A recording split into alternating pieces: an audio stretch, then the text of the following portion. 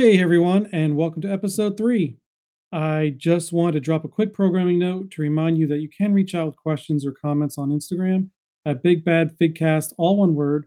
And I will continue to post links relative to the discussion in the show notes, Instagram post, and on YouTube. Today's episode is one I'm really excited to share, and I hope this interview with Phoenix Customs provides you with some insight on both their creative process and the challenges involved in running a premium custom brand. Lastly, in the show notes, I put a direct link to a November 2021 interview of Phoenix by the Bricks and Banter podcast. It's a great episode by a great show that you should definitely check out as it provides additional insight into Phoenix's early days and how this all came to be. Alrighty, with that being said, let's do it.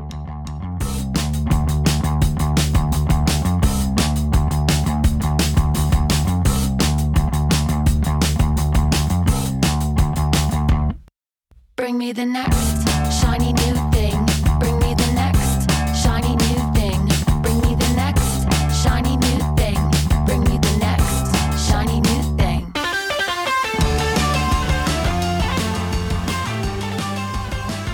Hey everyone, and welcome back to the Big Bad Figcast. I'm your host, Brett, also known as Geek Over 40, and co-hosting today is Phil, returning from episode 2, otherwise known as Phil Fat Cat Bricks. Hey guys. And along with Phil, we've been blessed to be joined by arguably the most well-known brand creator of custom minifigures.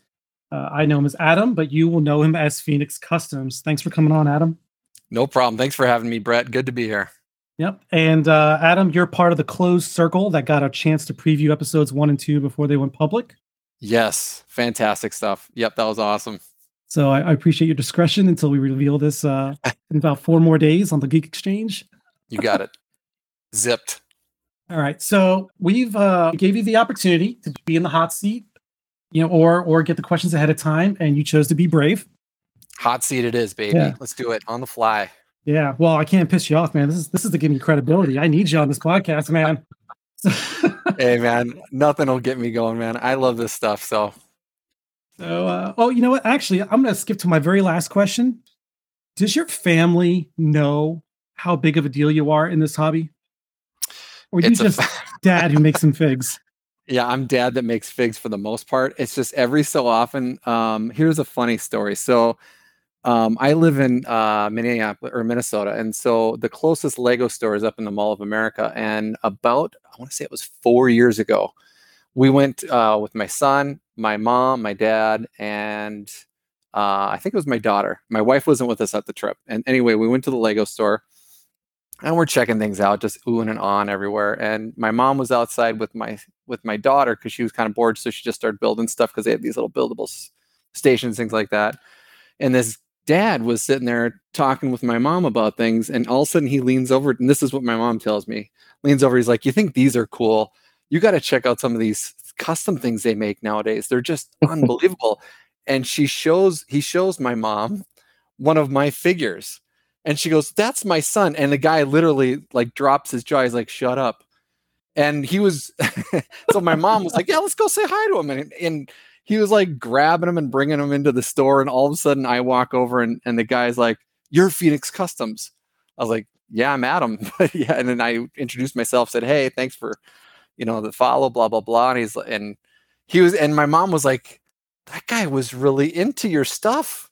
Are you, like, how did he know you?" And I was like, "Well, I guess he's," and then all of a sudden another guy heard that from the store and walked out and he's like, "So I overheard, are you Phoenix Custom?" So like 2 people in the store walked up to me and started saying, like, introducing themselves. And one of them was like, "I'm a huge fan." And my mom was like, I think you're kind of a big thing maybe. And I was like, no, it's just luck.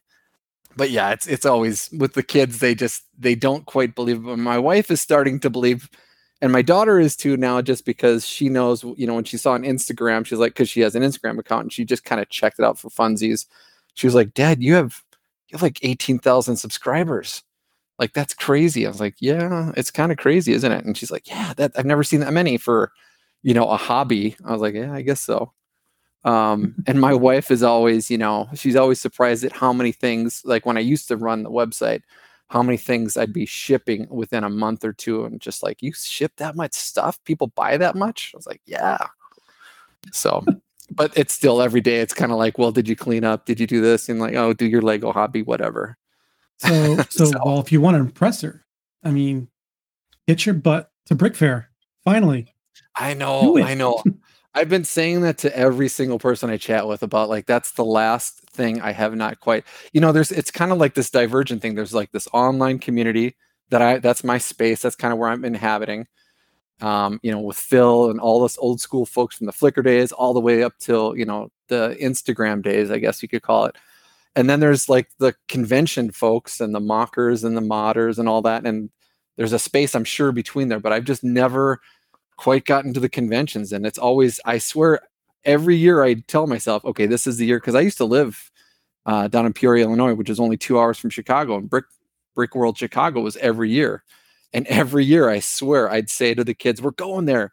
One year, my kid got sick on the way there, like about an hour out, so we had to turn around and go home. Another time, my daughter, we remembered she had this recital, so we had to turn back and go to.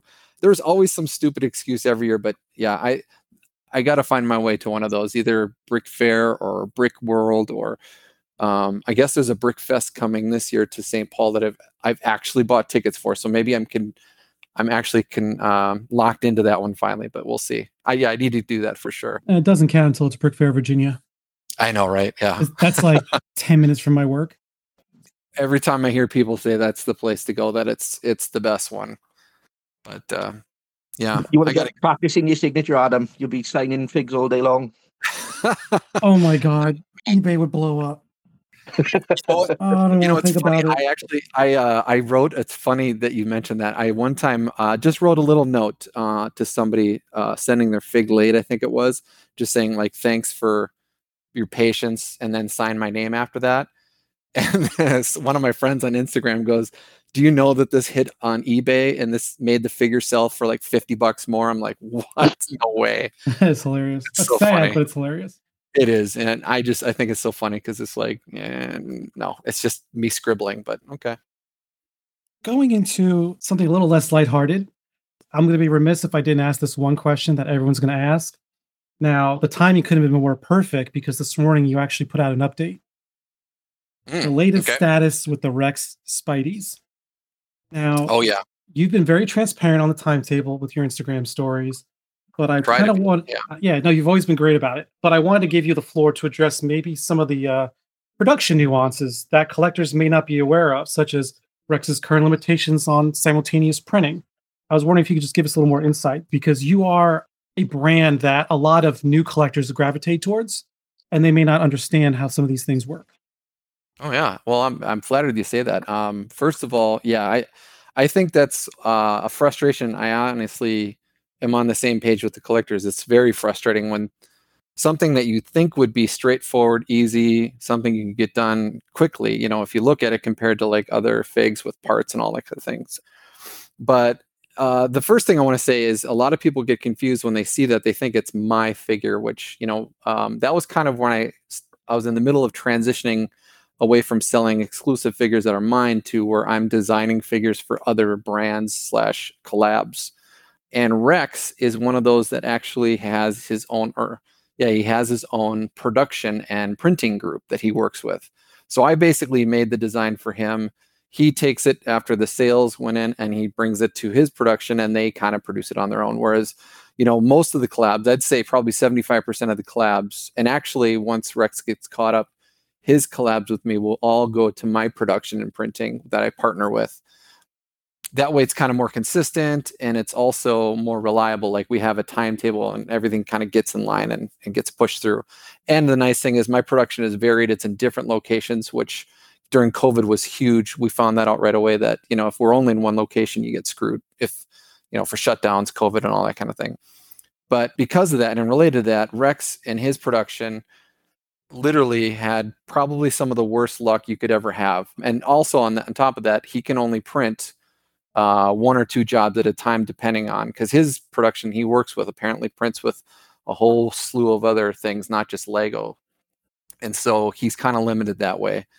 And they're not as attuned to the needs of like the Lego community and the customs community. Whereas a lot of companies you see kind of make deals and they work with a lot of Lego. So they just know that. And so that's the first thing. The second thing to note is that he just literally, if you look at all the history of all the people that were printing over COVID, they got maybe hit with one delay or so. I've never seen any company like his that got hit with like 3 or 4 in a row. And I even saw the messages he would forward them to me, because I was like, after the third time, I was like, this sounds like a joke. And he'd send me the message from his directly so I could read it, what was going on. And so I think the problem is, whereas my production companies adapted and moved to different places so they could have more reliability to get things done and move things as need be, his was kind of stubborn and just stayed in this one area. That China, in China, they have multiple lockdowns. And when they lock down full on. Whereas you can't do anything until COVID's pretty much down to zero. At least this was before the last wave, which kind of changed their approach. But so Rex has kind of been hit with 3 different times where they had to close down. And for the first time, they actually were closed for 3 months. Because of that, as you know, when you kind of start up, you take a while to get going again. And once you get going, the first time they locked down, we were halfway. I want to say we were halfway. No, we got all the way done with the, what the heck is it? The one from Loki, the character we did from Loki. Why can't I think of his name? We got done with that one, and we were just getting started with the Black Panther figure. And then halfway through, they just shut down again. And then when they came back, they had to restart up on the helmets and kind of figure that out again. And everything is super slow. It's kind of like when kids go away for the summer for school. It's the same thing. It takes a while to get back up to speed, especially with something as complex as printing helmets, things like that. So it's just slowed everything down. So I do feel bad for all those collectors that are waiting for something that you would think would be so simple, just printing a figure. But they have to realize we kind of have to go in a row, that all these things are set up. And once those are finished, he can get the next job up on the line. And he can only do, I've really pushed that he can do 2 at a time now. He's been working on, they had the Doc Ock one, and they had the Amazing Spider-Man one kind of right there at the same time.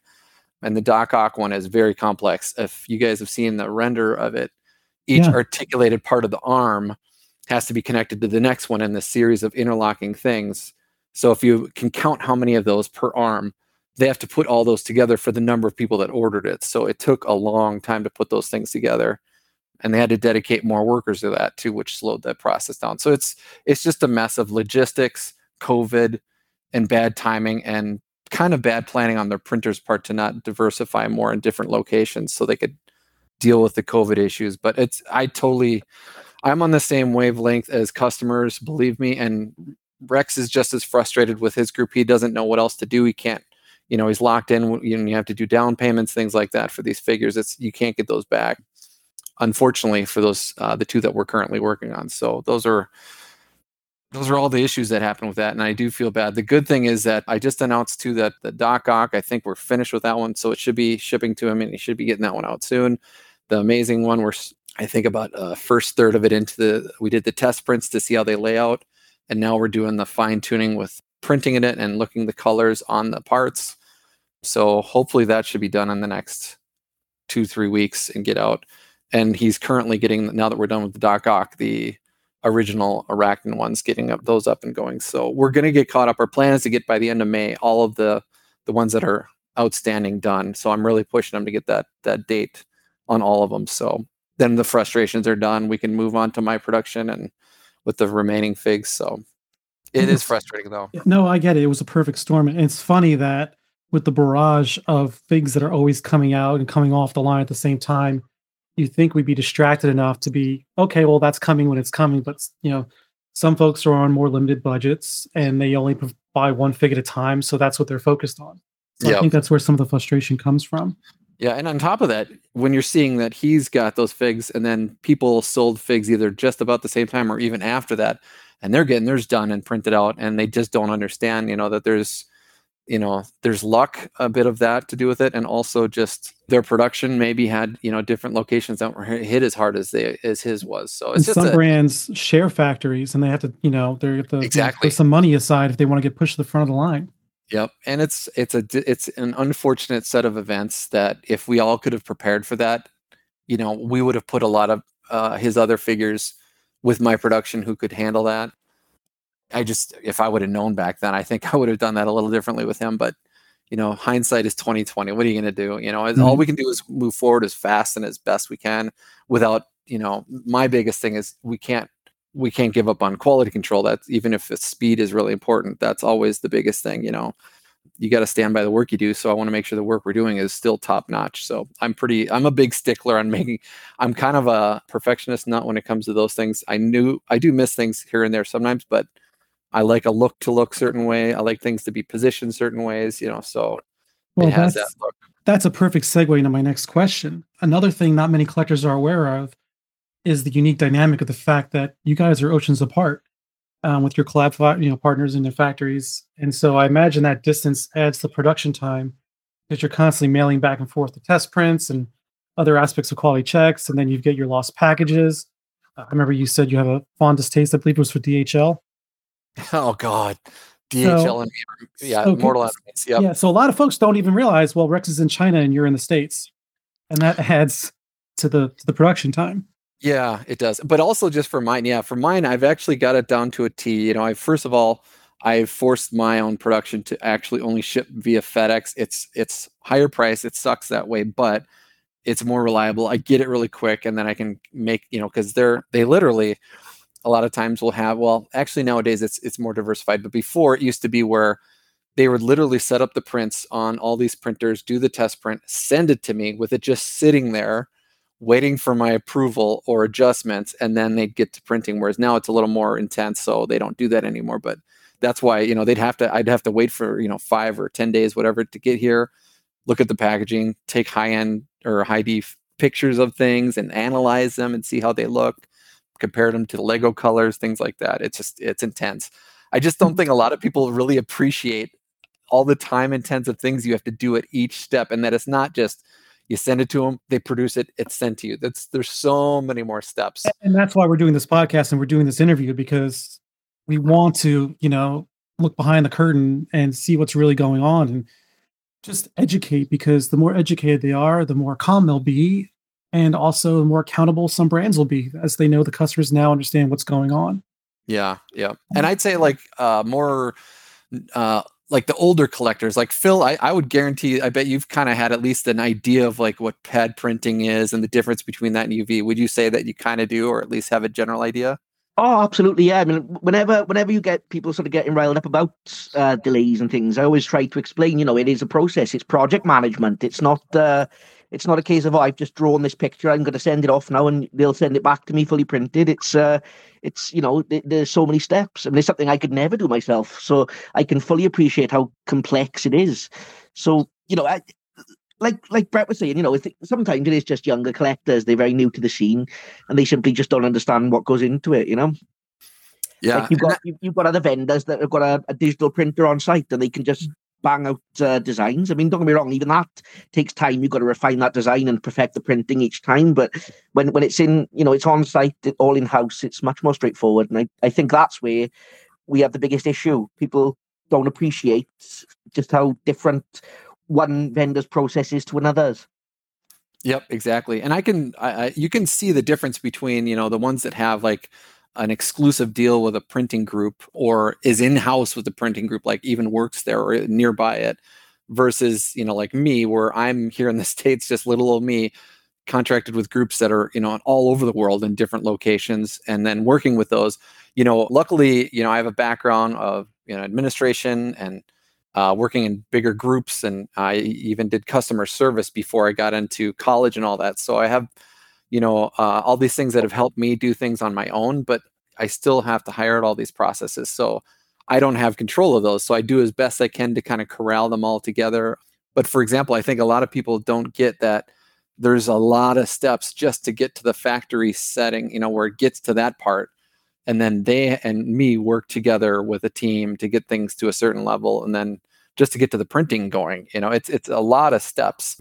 So you not only have to be creative to create the actual design and idea of the fig, but you have to get the parts there. You have to organize, the numbers you need so that there's enough there for the extras in case there's, some mistakes that are made. You have to have organized to make sure that you have every color listed correctly. There's so many different steps, and there's a lot of boring parts of this, but there's also some fun parts, you know, the design and the sharing of it online and discussion of it and getting feedback and seeing the finished product. But there's a lot of boring stuff in between of, you know, getting things organized, sending it in, going back and forth and communicating. It's just, and then understanding the pad print process. You know, there's so many things to it that to get it to do it well that are behind the scenes that a lot of people don't even understand. As a self-described control freak, I can't imagine how hard that must be knowing you don't have that control overseas because even after you say things good to go, things can still go wrong. Oh, I'm telling you, that's the thing is, so I get a lot of people. I mean, I can't tell you the number of people, and I love it. This one of my favorite things is when I see someone at the beginning of the journey come to me and say, like, oh, you know, you've inspired me to want to do this myself. And I think I'm finally going to take the jump. What do I need to do? And the first thing I do is I tell them there's an old interview I did that kind of goes through the steps of the things that I do in order to kind of create the design and to get it to the production, what they have to keep in mind.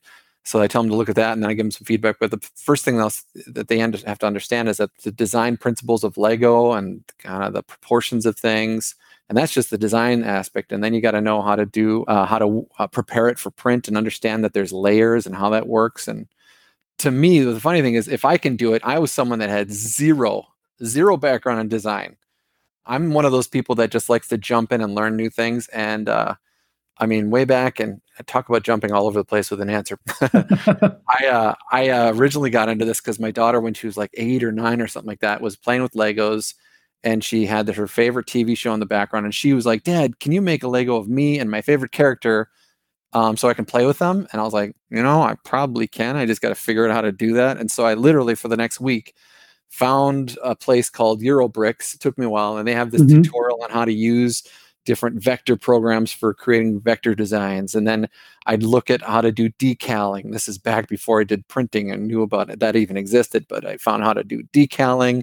And with my big fat fingers was trying to do decals on little tiny Legos for her. And I finally Oh, got it. yeah, I've got a few. Bendel Bricks does a really great job, and Bud Bricks Yes. does. And I just every time he puts up a new decal sheet of a Spidey Trooper, I'm like, hybrid. I'm like, hey man, let me just drop you some bones and can you do it for me? Seriously, There's no way I'll be able to do it. yeah, there was some people back in the Flickr days that were really good at that. I know, let's see, the brand I was thinking of, AV Figures, I think they may still do a They lot do. of Star Wars based decal figures, and they do a great job with that. But every time I see those, I think, you know, I remember, I almost have PTSD thinking of those days when I try to get all these water slide decals Mhm. without ripping and all that, with using the clear coats and all those things. That's really, I mean, if you don't do that before you get into the fun stuff, which is pad printing and UV design, you just haven't lived. You know, you got to have the full experience. Well, But yeah, I mentioned in I think it was episode 1, I've got like over 40 episodes planned out, and I actually do have an episode about decaling planned. sure. And I mean, people, hey, Bendel, if you're hearing this, surprise, I'm going to reach out to you and ask if you want to come on the show with Bubrix and get this all in the bigger spotlight. So, yeah, I think you already answered my next question because we talked about Rex's limitations and we talked about the production life cycle, but we keep throwing the term collab, yes. and that can mean a lot of different things to different people. So I was wondering if you could just give me the Cliff Notes version when you talk about a collab, because you've got like Deadpool's coming out with Brothers figure, Yes. your Yep. Thor series with GB, Yep. Taurus things going on with Rex. I mean, you're all over the place. Is the I would say that most of us guess that you're just selling the designs and providing QC. Is that accurate to say, or do you think it's a little more involved in that? What would you So say the collab aspect really is? good question. So when it comes to collabing for me, at least on my end, I'm kind of a control freak, and people have kind of understood that that's how it is. So if they do collab with me, I like to do. I have my own style, so I want to do at least the figure design, and then usually what's nice about that is they can still have the parts design on their end. So, for example, I work with Jaka bricks. I work with Gold bricks. I've worked with Rex, Diamond Custom bricks, Brothers figure, and each one of those have kind of their own resources. So it depends on what their setup is. If they have their own 3D part designer, then I will say, hey, have them work on the custom parts and let's talk about what we'd like to include. I'll work on the design. And from that point, it's just a feedback loop that we'll do each other's designs. We'll give feedback and what they'd like to see and what I'd like to see. And there's a harmonious middle ground there somewhere that we find that usually we're both happy with how the fig looks at some point. And then at that point, at least nowadays, they would put it up for sale. And all I would say is that, I helped design it, like that. And So they'll I put it at helped. the bottom. Yeah. And then depending again how the setup is, going forward for the most part though, I'm working all with my just to keep everything, what's the word I'm looking for, coherent from one print to the next to the next. I want to make sure that all of those have kind of the same quality and the same kind of process to go through. So it's just easier for me to control that way. Mhm. Everything goes through my production. But in the past, like BF would go to theirs, or when I say BF, Brothers Figure would go to theirs, Jocko would go to theirs, and Rex would go to his, and so now all of them go, if they design with me, they agree that, I'll go to my production, I'll get a quote for it, and then they sell it. And then I handle all the back end things. I'll show them, how things are going as it progresses. And then they'll send it there, or I'll send it to them when it's done, and then they package it up, put all the things out, and then they'll advertise it on their page and things. So at this point now, I get to just have, due to my, the circumstances of all the things going on around me and the fact that the website got too big, for the most part, that's all I'm kind of working on. So I can kind of do more of the fun stuff that is my niche, which is designing, producing, and making sure the figs are a certain quality. So you're saying after this initial run of things going on and things get consolidated back to your production, you will be the person to yell at when something's delayed. That's what you're telling me. Yes, yeah. But there is, and the nice thing is, sometimes we can kind of, what's the word I'm looking for, grease the wheels a little bit when it comes to some projects. So, for example, I knew that, Jocka's production had jumped up, so I wanted to make sure that we can kind of keep up with that same speed. So we kind of found a way to kind of increase our speed by the time we work together, so that I can kind of get a 3 to 4 month spin on, as long as there's not a lot of parts involved. Mhm. And I'm trying to keep that up with all the other things. But, the problem is I'm such a picky, person when it comes to the colors being right and all these things, that sometimes it has to go, like imagine like a conveyor belt. All these projects are on a conveyor belt, and I pick the one up on the front of the line, and if it's good, it goes right back in the conveyor belt and keeps going, and it's done quick. Very rarely. Sometimes it'll be picked out of the line and there's something that needs to be changed, and then it has to go either in the middle of the line or all the way to the end, depending on what it is that's getting changed. So that's the problem, is why something doesn't take 4 months. If it's not a straightforward. problem if the final product speaks for itself and you've been consistent. I can't think personally, I don't feel, you might be able to correct me on this. I can only think of one instance where I've seen an issue with a fig of yours, and it wasn't an issue. It was somehow just got thrown back into the box, and that's what I'm referring to as the Captain Marvel helmet. That's the Oh, only yeah. thing I can think of, but you corrected that, and just somehow the old helmets were still floating out there. Well, yeah, there's always an issue, and the funny thing is I won't find that issue. A lot of times it's not big enough to notice, like over, if it's anything over 10, I'll notice it usually, because I have our production looks over it, and usually the distributor does like a second job. And sometimes, like with gold bricks, they'll do a third job. Whereas if I used to ship it out, I was like the last line of defense, and I could see most of them. But they do a really good job of looking at that. But however, there's 5 or 6 sometimes I get through of a certain defect that I don't notice until people tell me about it. And sometimes there's little microscopic things we can't see, because nowadays with like you guys being photographers, and you see things in such high def that sometimes we can't quite see it. So it might be something like, even like a like most of the time it's a helmet issue, if something's not fitting right or something, and we've corrected all those things. But it's so tough when you're talking about how fast things can cool or not when they're parts that are injection molded. Just the little tiny variants can make the difference of how it sits on the helmet. And in that case, for the Captain Marvel one, luckily it was a large enough number that we can kind of see that they stuck, and so we were able to replace those. But yeah, it's difficult when it's not a large enough number.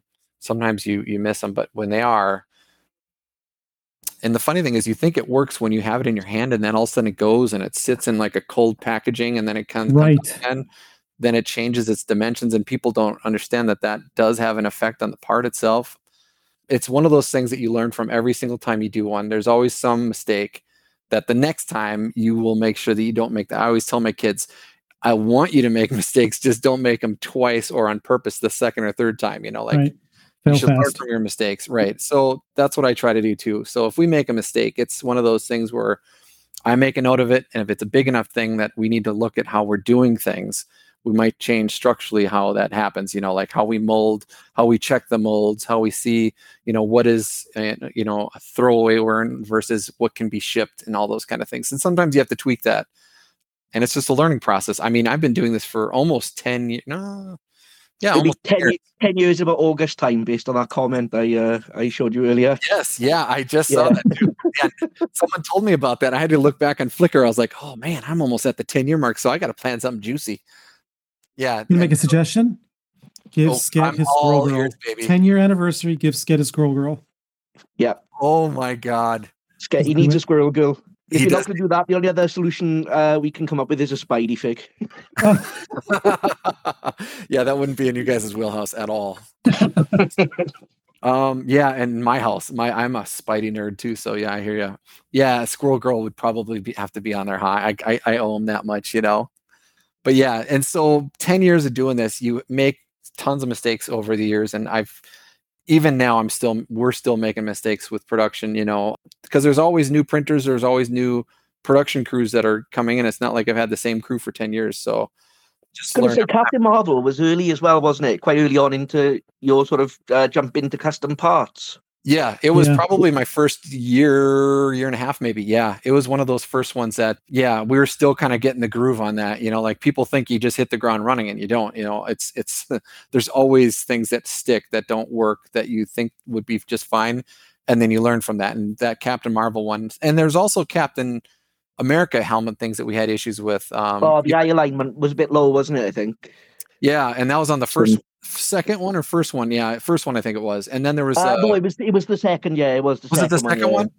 Yeah, It was a more recent one. I was because, like Brett said, it's very uncommon for there to be issues with your figs. You really do pay attention. But yeah, it wasn't all of them. I think you had caught it, if I remember, and some had still managed to sneak through. So some of the run had, so then sort of had to backtrack and replace them. But you had replacement parts ready because they'd been missed or something. Yes. So the funny thing was, so my distributor, so the other thing is working with a distributor was a new thing that probably started maybe 4 years ago, something like that, to make things easier. Because I realized, here I am in the US and most of my resellers are overseas. They're all of them are. There's the UK, there's Taiwan, there's Hong Kong. They're mostly over in Asia. So I found someone that can distribute for me in Asia.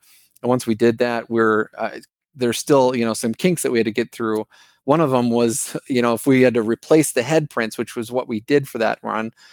They didn't switch them out all the way. Like they didn't organize it well enough to see which one was the ones I approved and which ones were the ones I didn't approve of. And so some of the ones that were too small, like the head was too small. You could see like the mouth was too high and stuff.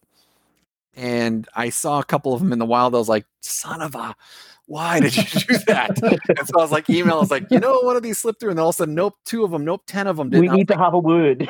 Right. I was like, yeah. So next time, let's be a little bit more judicious about how we separate those. So yeah, it's always a learning curve. And if you go into business of any type, there's going to be lots of learning curves, and you just have to roll with the punches and do the best you can. Absolutely. As long as you're honest with the customers and talk as much as you can.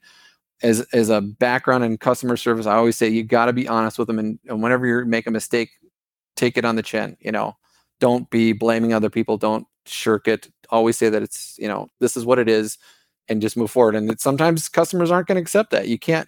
I always tell my kids you can only deal with your own behavior. You can't control the behaviors of others. So you can always try to do your best to get them on your side or to understand your point of view, and that's all there is you can do. So regarding to what you're talking about, getting involved with parts and the complexities involved with that, there's been, since COVID, there's been a renewed interest in light, purchases or add-ons. Jen calls them plus upgrades. You recently released the Spider-Man 2 upgrade pack a little bit early. I understand. Yeah, talk about... you got the integrated Spidey Arms pack. The Captain America upgrade pack is coming. Yeah. Feelings, Firestar, GBs with weapons. All these brands are catching on with these one-off accessories. Do you feel this is something we should expect more in the future? And what would you say to those who think they see it as nothing more than a cash grab. Well, here's the thing is I think some people always get like they have their kind of interpretation of a thing that they see that comes out.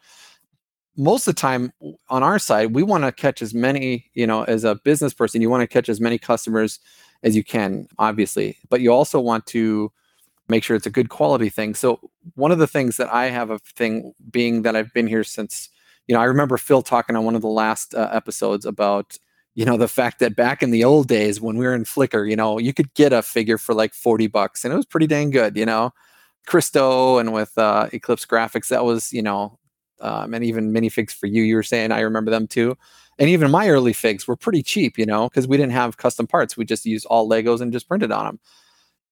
And so that was at the time, you could reach a lot more people. And then when we started adding custom parts and other groups started too, that just raises the price, aka you're losing a lot of customers that loved you in the beginning or can only be, liking it from a distance and not actually purchasing because it's out of their wallet power, and I want to include as many people as I can in the love of this custom group that we have, this community. As an AFOL, it's fun to get know people involved. And so I think this light movement is great. You're involving people that can, like, for example, I think one of the best emails I've ever gotten from a customer or a comment, even both of them are comment and a customer email, were saying how they loved the fact that for the first time they've been watching me for a couple of years and never were able to buy it. But when I had that accessory pack for the Arachnid, how excited they were that they could finally have a Phoenix Customs product because they could afford it. And that to me is more what I want to get as many people that can have a chance to get these. So whenever I see something, go over $100, to me, the first thing I'm like, crap, is there a way we can get this to $100 or less, or even, somewhere in 80, that's our sweet spot is somewhere less than $80. But it's so hard with the rising prices and the cost of things to make these, especially since we're dealing with such low numbers, like it's not like we're Lego making 10,000 parts or whatever. And so cost of parts is a lot harder. But anyway, I diverge. The biggest thing is these things, doing for me personally, like you'll even see it with this next release coming up based on a certain show that's going on right now. There's going to be different options for people. And I think that allows more customers to enjoy this. And it's not a cash grab. There's not, I'm not doing this for making money. If I was, I would be really struggling. My kids would hate me.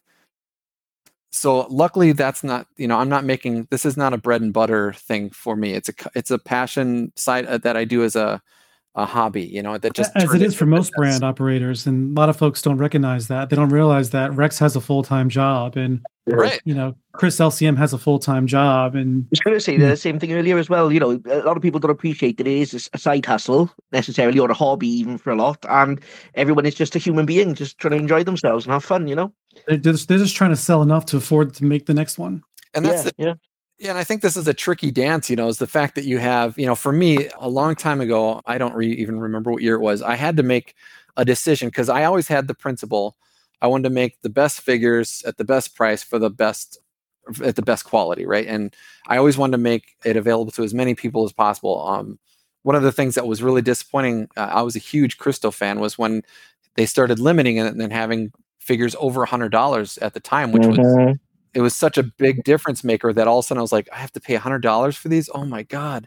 And I started thinking, you know what? I need to make figures that people can afford, that are easier. And then obviously now with the competition and the fact that we have so many good brands making custom parts with theirs and lots of them, if you don't offer the elite figure, people might not grab onto your brand anymore. So I'm kind of in this middle ground where you have to appease a group that can't afford it, but you want to get the collectors that want everything in that figure, or else it's not good enough, And then there's also the fact that I think when they look at figures, they want to have a certain what's the way aesthetic? I want to put this? Yeah.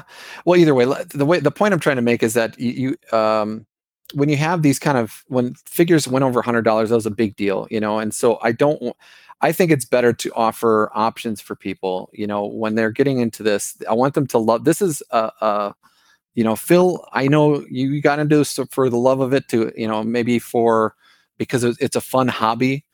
Brett, I know you got into it for, I think in your last podcast, you're talking about that it's a little bit of escapism. You can kind of get into this world of collecting and photography. We all have we have different ways of coming into this, and it's an enjoyable thing outside of, our regular, day-to-day job and life. But some people, there's another group that looks at this as a way to earn money, that this is ever since, I think it was 3 years ago, an article, or 2 years ago, maybe, that this article came out about that Lego was one of the best investments you could do. And all of a sudden I saw tons of people getting into Lego and buying them, but not because they wanted to get it out and build it with their kids, because they wanted to put it in a shelf, shrink wrapped, and sell in about 4 years. Or in the case of customs, they'll only buy a figure if there was less than 100, because then the resale value is better. And that's not the way I've ever approached this customs. Some are so bold, they don't care about the quantity made. They just know the brand attached to it. And it's funny you bring this up, because we've had this conversation in our group chat many times. And it was not only the combination of that article, which I remember reading as well, but then when COVID hit and everyone was on lockdown, a lot of folks had a hit in their income and were looking for a way to, pay bills fast. And then on top of that, I remember Citizen Brick did their President Zelensky fig, and that got worldwide attention. And the next thing you know, what we were buying for $100 as a way of raising funds was being flipped for like over $1,000. Yes, the same day.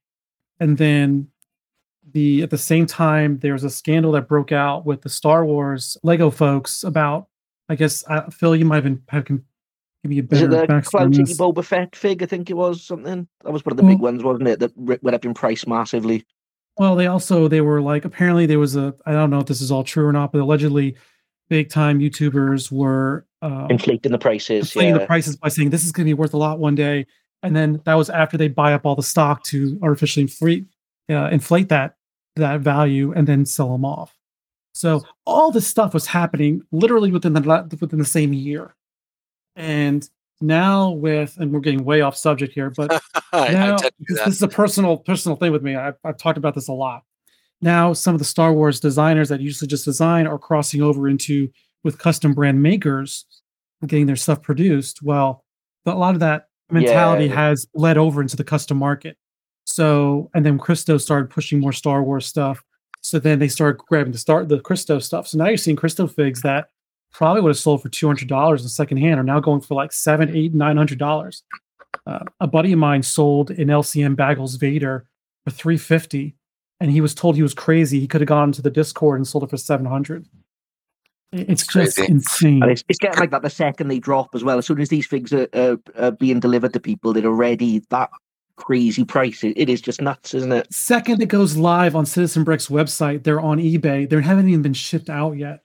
And they're still available on the Citizen Brick website. Yeah, I love seeing that. $150 and you can get it for $25 right now on the site. and you look at these eBay sellers, and a lot of them you can tell they're not custom collectors.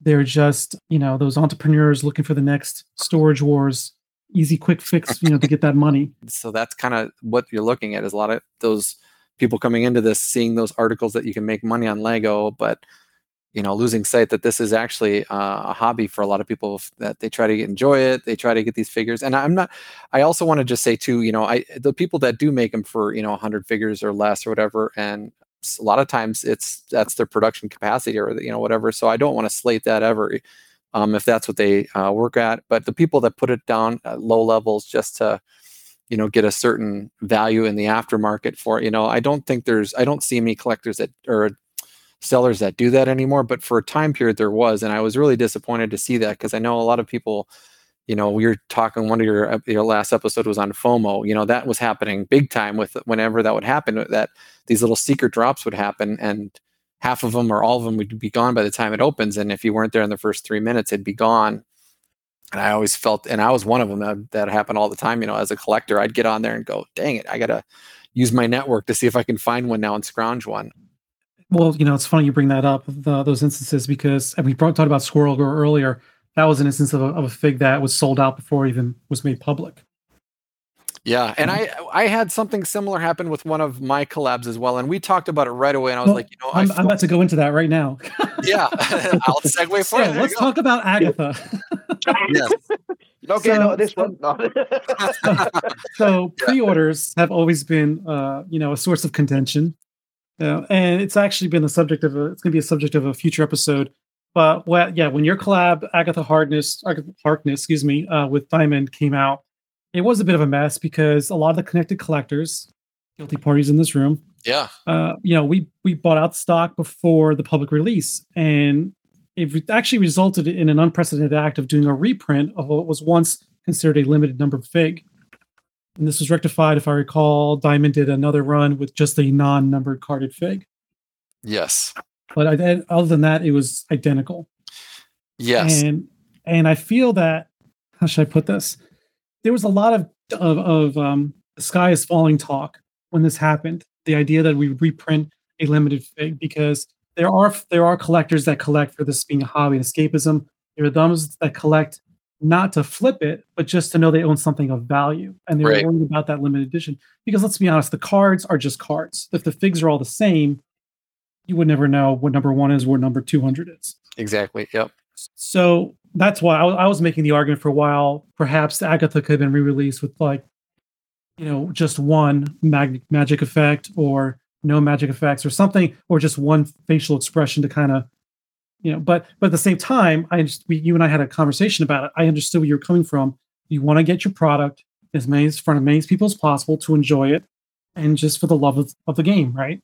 Yeah, and I think to kind of go on like the thinking process that I learned from with that one was to know the plans of the person that you're working with and how it's going to be released.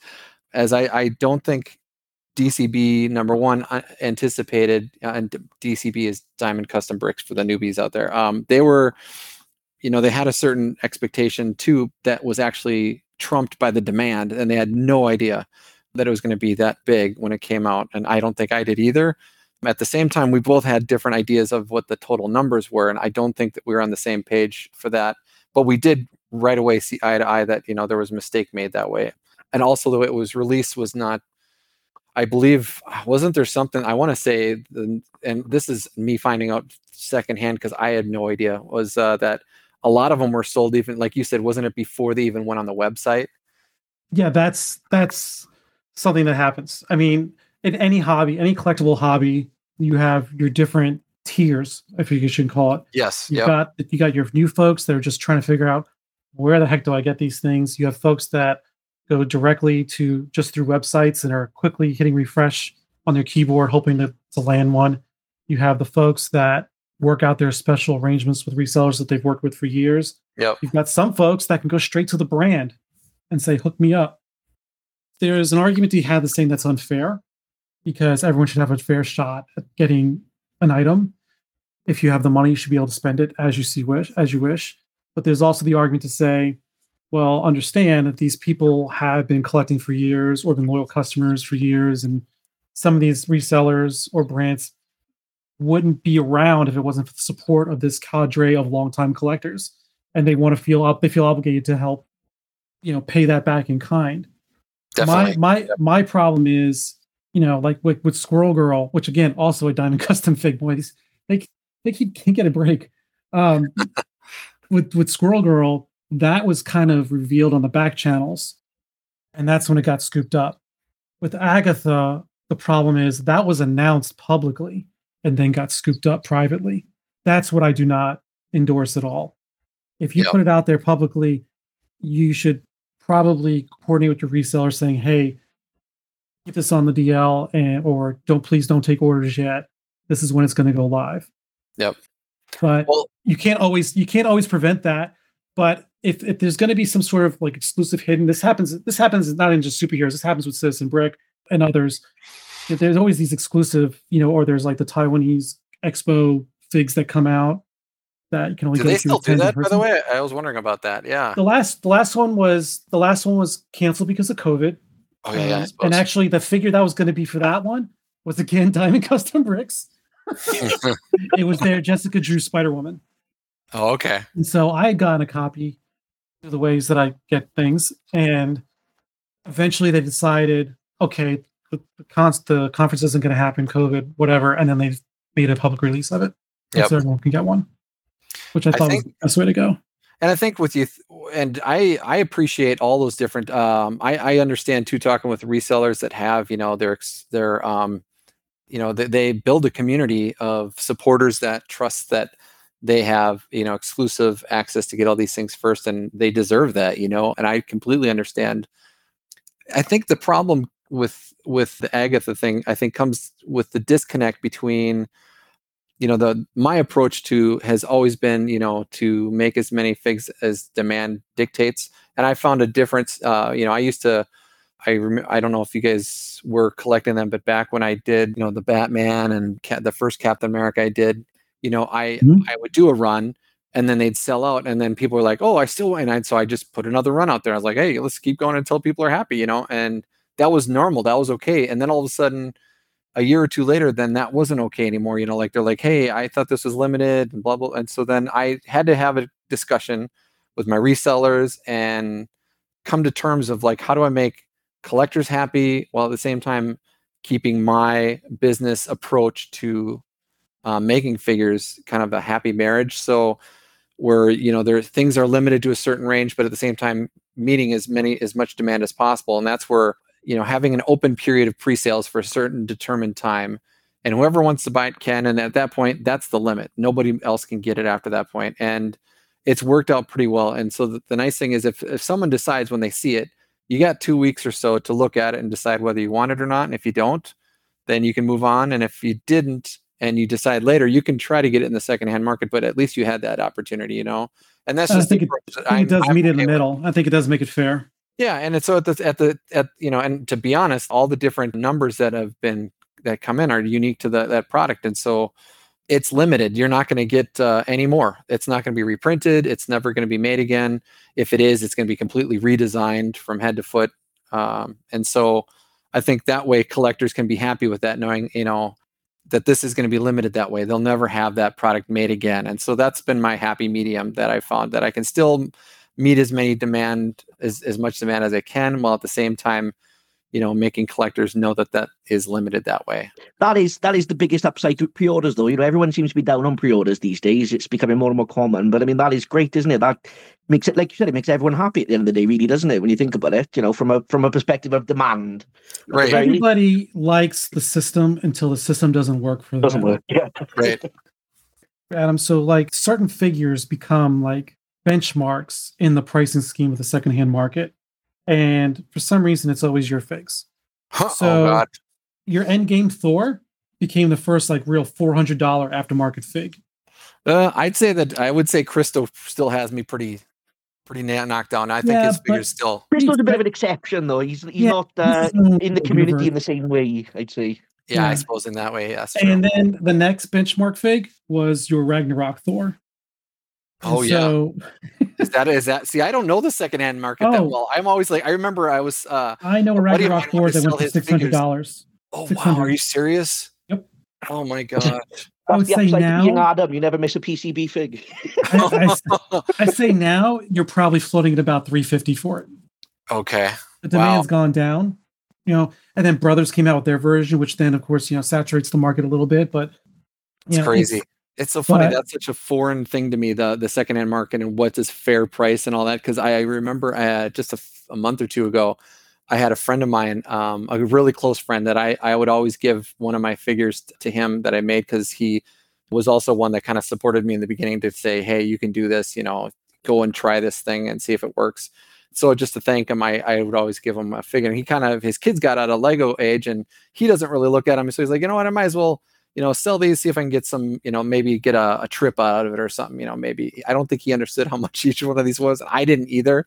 So I remember asking, I think it was Mini Legogo, just to help me sell these and just say, hey, they're all taken well care of. They're all in their cases, blah, blah, blah. You figure out the prices. I don't know how much these go for. Oh, yeah, Mini's great. He sold a few figs for me as well. Yeah, and so is Rex. They do good jobs selling those on their secondhand market. So I just was like, I'd go to Mini Legogo because he wasn't as busy at the time. I think he just kind of started. I hadn't really known him at that point as much. But so he did that, and he came back with the prices like, oh my God, some of these are that much.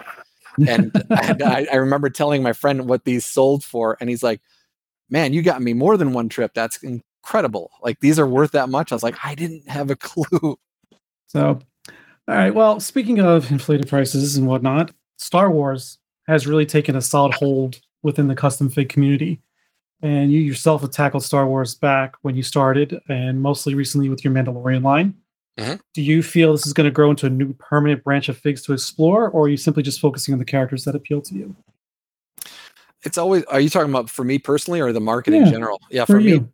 For for me you. personally, I'm an 80s kid. I grew up with OT to the bone, baby. Um, so the original trilogy and the Star Wars, that branch was all that theme was always very like true to my heart from the 80s. Like, that's something I grew up loving. I grew up getting all the minifigure, or not minifigures, action figures growing up. And then I remember the funny thing is what got me back in the hobby again. I remember going through a Target, as this happens with every dad, I'm sure now. I was going through Target and I kind of peered down the Lego aisle and I saw there was a Darth Vader minifigure. And I was like, are you freaking kidding me? They have a Darth Vader Lego figure. So I scooted my way down there. And I remember my wife coming to get me, like, come on, we got to go. You're in a toy aisle. I was like, I know. Just give me a minute. And so I'd look at this thing going like, this is amazing. Star Wars and Lego, two things I loved as a kid together. And so that got me back into kind of interested in Lego again, and kind of bringing my daughter down that aisle to see if she liked Lego. And sure enough, she did. And then next thing you know, we're building things together again as a 29-year-old, and me being back and, getting out of the dark ages, as we call it now in the community. That's what got me back. And so, yeah, I've always had that connection to that theme. And I still collect the Lego sets that are appealing, like especially, I just got the Mando, the fighter one that he has in the latest 2 seasons. I know some people that are Star Wars fans like, you don't know the name of it? It's a Naboo the Naboo fighter, Yeah. is it? Exactly. Starfighter? Yeah. And I got that late last year, and so I mean I still get those. And so in terms of custom minifigures, it's always appealed to me. But for me, I'm not really, I appreciate the prequels, but I'm not really a prequels guy myself, except for maybe Revenge of the Sith, that grabbed me in certain ways because of the transition into the original trilogy. So there are a few characters from there that appeal to me. But yeah, it's always for me, I have to be engaged enough to want to go to that vector program and start from scratch and create something for the next 2 weeks or 3 weeks to 3 months, spending a lot of time day in and day out, looking at that design. And if it's not something that truly appeals to me too, not just to customers, then it's a waste of my time. So everything that you see that I make, I'm 100%, involved and engaged in. So it's got to be something I love. Otherwise, in terms of a designer in me, it's just it's like going, it's like slave labor. I just wouldn't. It'll show in the design if you don't love it.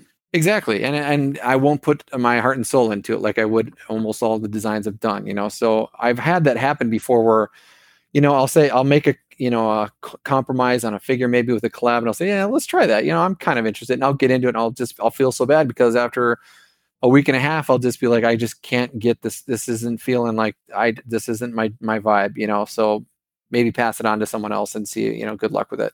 But I have to be engaged. And for the most part, Star Wars does that for me. So it's something that I can engage in. And it's something I look forward to doing, day in and day out. If it's, especially I'm a huge Mando fan, if you haven't guessed. Love that series. So most of those things have appealed to me in some way or another. So yeah, it's, I think for me personally, you'll see bits and pieces of quite a bit this year, especially. Going forward, who knows what in terms of percentage of what comes out or not. I think it's just what's engaging me at the time, and if it's concurrent with the wants of collectors like you guys are into, Oh no, I already made it clear. I can't afford that rabbit hole. I forgot. That's right. You've made the decision. Although, Star Wars is not. I might. Right?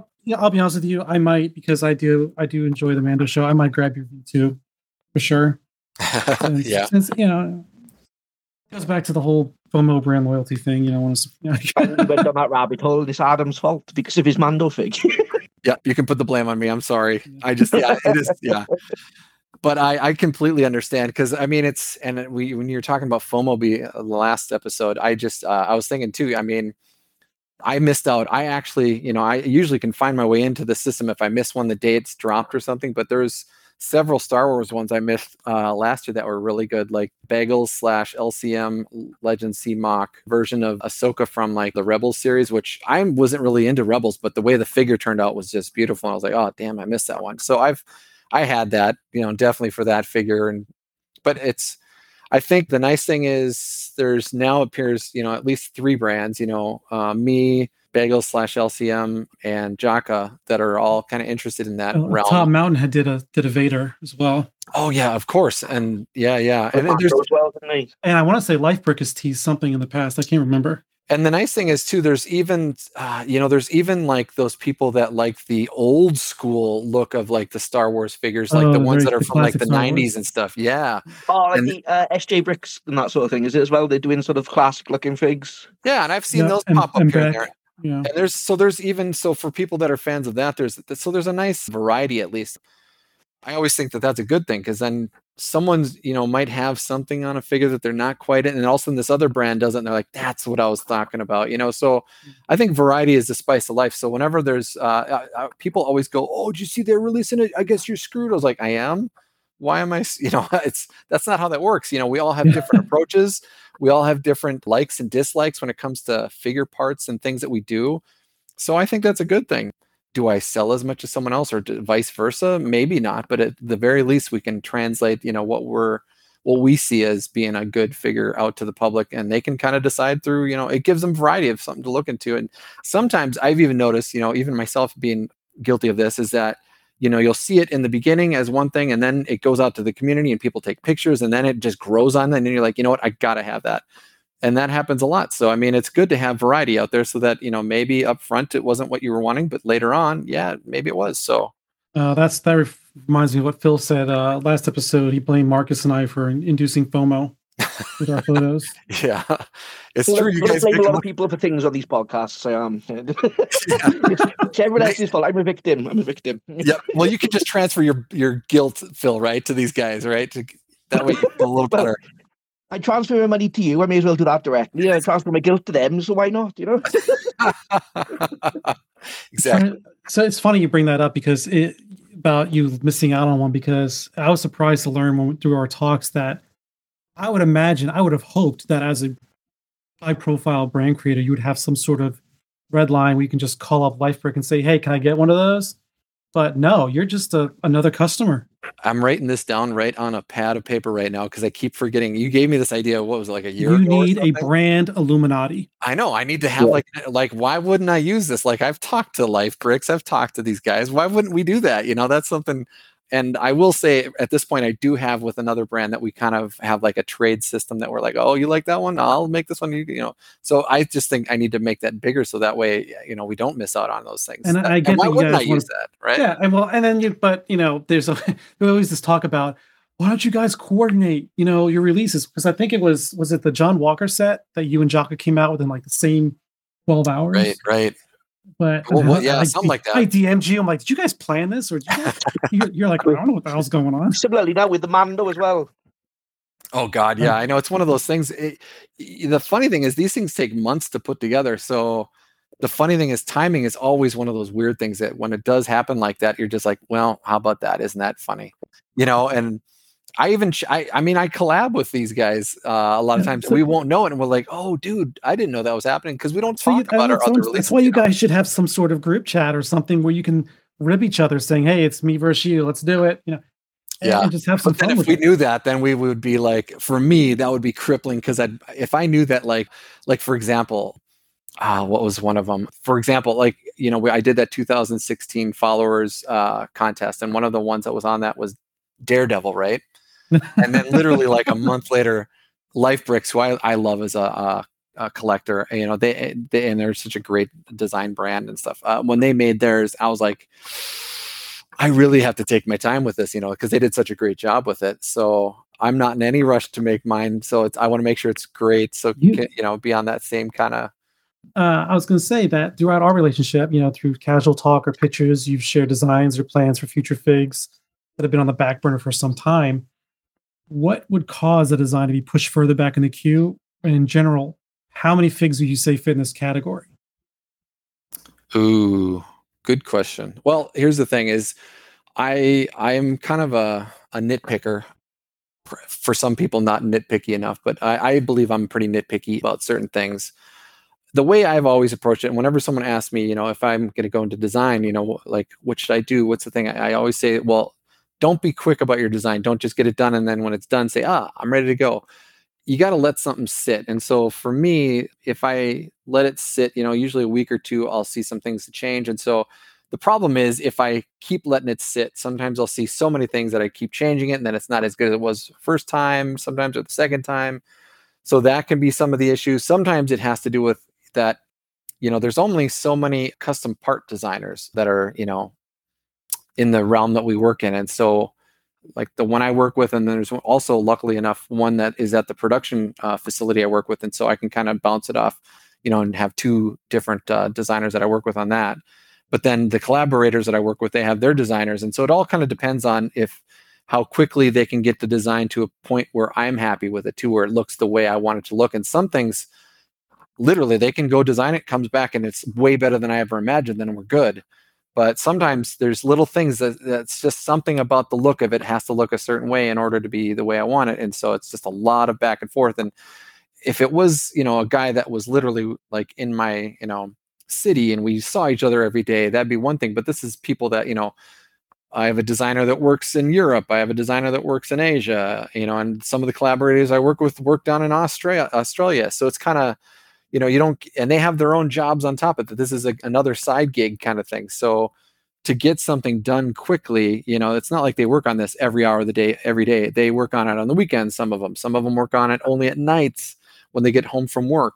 So it just depends. And so when something, and like I said, imagine a conveyor belt, things keep moving. And if something's close to done, then I can post it and put it out there for pre-order. Or sometimes I have to wait for, cost estimate has to be adjusted for certain things. And it's a whole bunch of things, but mostly it's me being a nitpicker, making sure something's as good as I want it to be released. So Does that ever backfire on you though? Because you said you're a perfectionist. So do you ever reach a point where you think, right, that's enough nitpicking now? Or perhaps do you sort of push that design out to other people to get feedback on if you're not 100% sure or anything like that? So I want to say let's just say I have some people that that I know have kind of a good design view of things when it comes to minifigures, and they can see if there's something that needs working. And I always, even at the first iteration, I'll kind of bounce things back and forth with them and see what they think. And that's always you should have people giving you feedback. If you don't, you're just going to be releasing something that might not be as good as it could be. So you should always do feedback and be open to people saying some, stuff that might sound harsh, but it's good feedback to get that thing to the next level or to get it better. So I've gotten to a point once where I got stuck and I just couldn't find that look I was looking for, and I just moved on, and then it's actually a good thing, because then when I, got either better at designing or got to a different aspect of design that worked better for that figure, then I reapproached it and I was like, oh, and then I could release it. And that happened. Is that what happened with Infinity War Cap? Because that had been on the docket forever. Mara, so excited because I know she was asking for like years.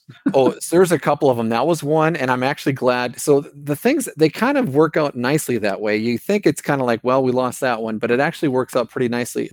So for example, the Avengers cap had been in the pipeline for a long time, and the helmet just never looked right because there's a certain, it's not like the other cap hats. It has like a different look to it, right? And I just was never happy with those things on the side of his ear, how they had to look. And then on top of it, just how it sits on the head and mixes with the head underneath. It had to look a certain way.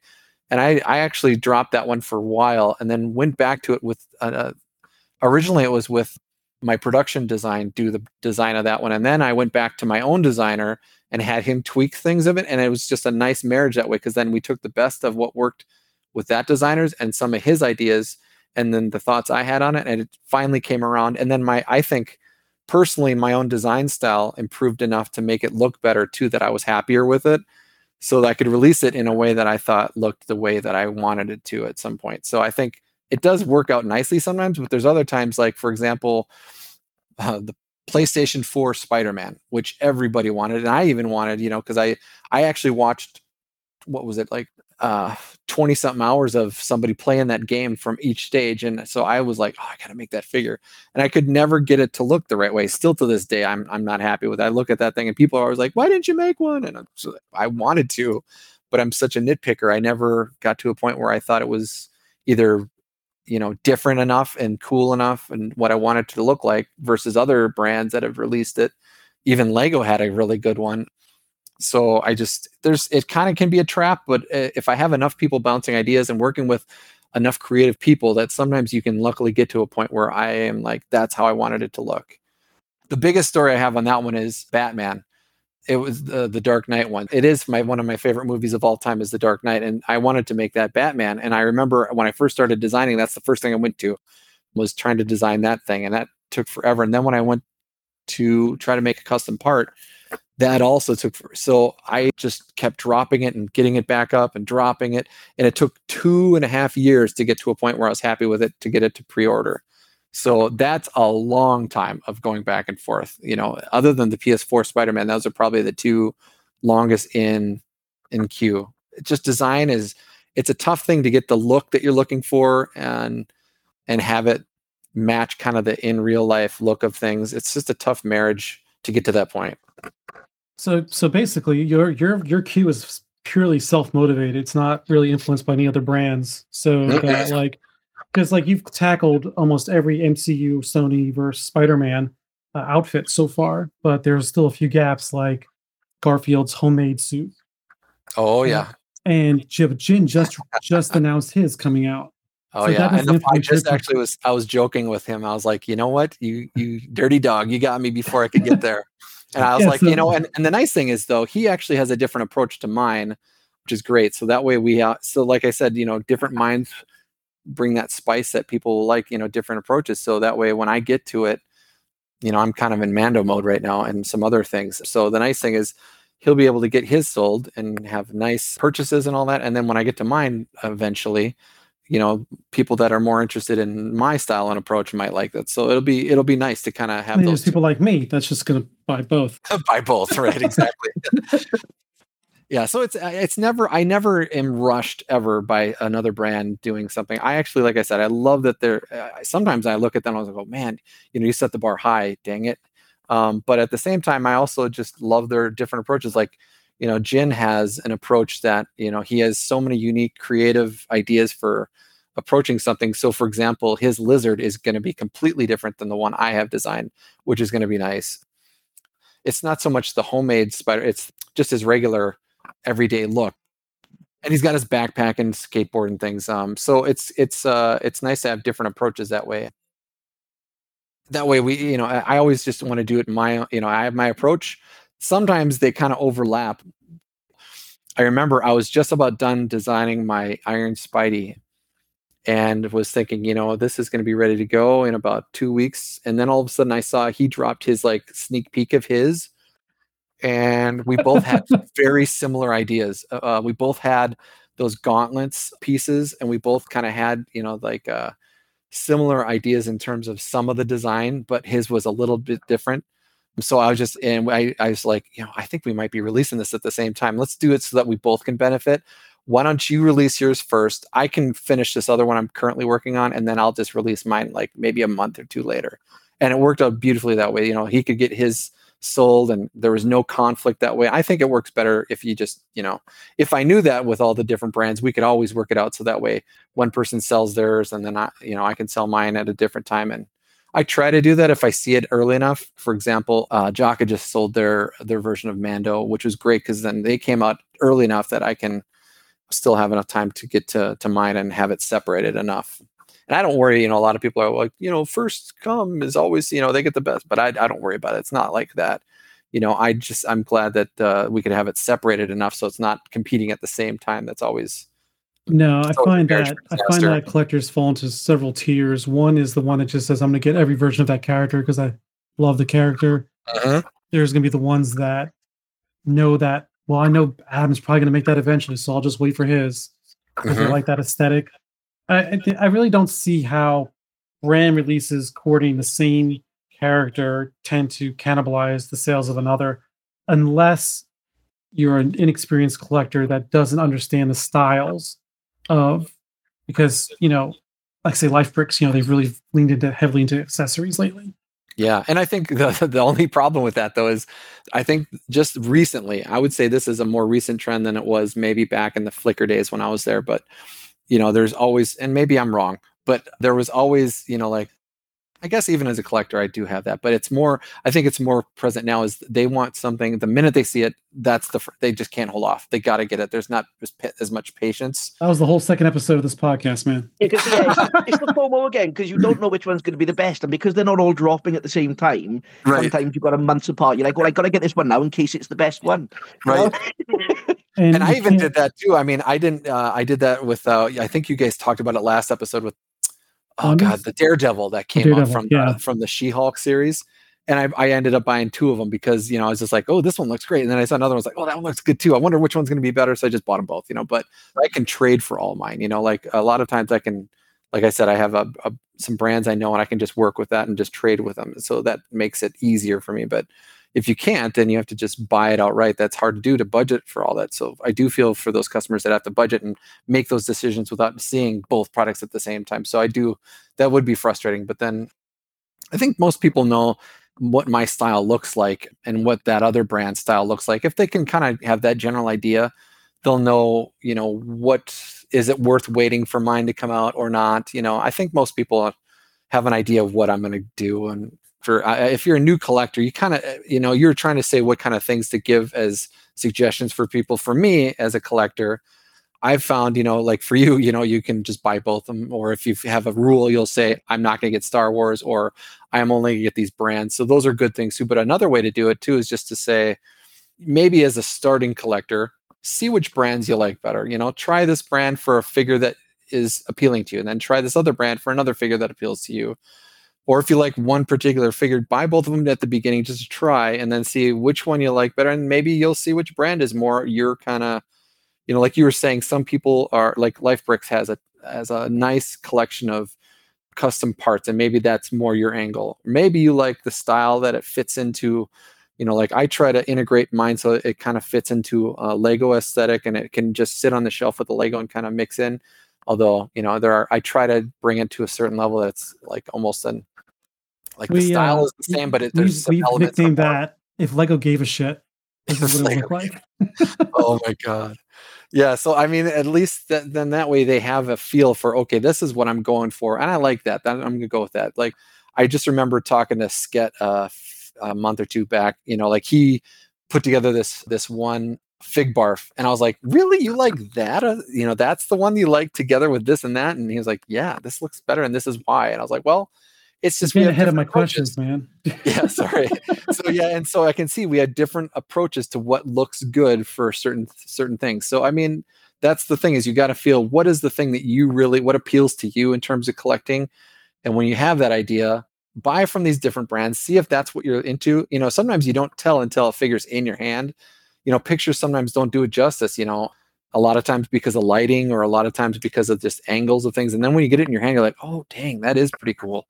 So I think that might be my suggestion, is try things, see what works either for your budget / what you're interested in. And then, like you said, come up with kind of an approach and then stick with that and see how it works. And maybe after a year or so, you're like, I would tweak that approach and do this instead. Maybe just stick with a brand, or maybe you're just going to go with the one that has a certain approach in terms of which one has the most specific accessory that you wanted to come with it, or something. But it is difficult, but I think over time you develop what works and what doesn't, I think, as a collector.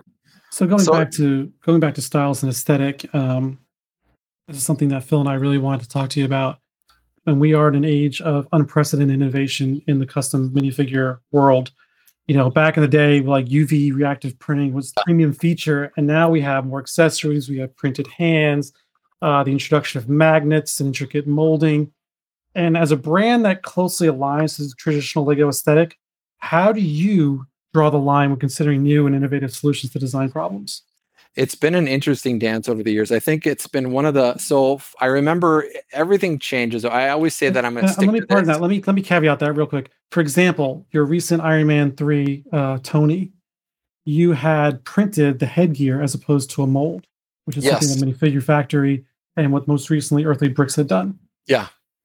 And I think it's in that one, it's more just my own taste, but I think here's the thing is when it comes to design choices, I think the thing is for me, it's changed over, like my appetite has changed. And I think it's been pushed a little bit by what I've seen other brands do and what works. And it's also to do with the fact that, when Lego first did, and they still to this day, they don't print on the back legs. And I never did either. I thought that was just something Lego wouldn't do. And so I wouldn't.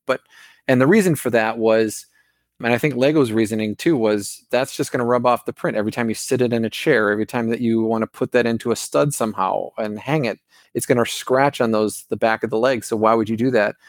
But the ink that's used for printing has gotten much more sturdy for pad printing. Whereas when I first started, if that thing was sat down on a chair like 20 times, print would be half off probably because you scratched the crap out of it. And I used to be so nervous about shipping things out. I'd wrap the crap out of it in bubble wrap all the time. But printing has gotten much more solid now. You can sit things in the grooves and it won't scratch for the most part.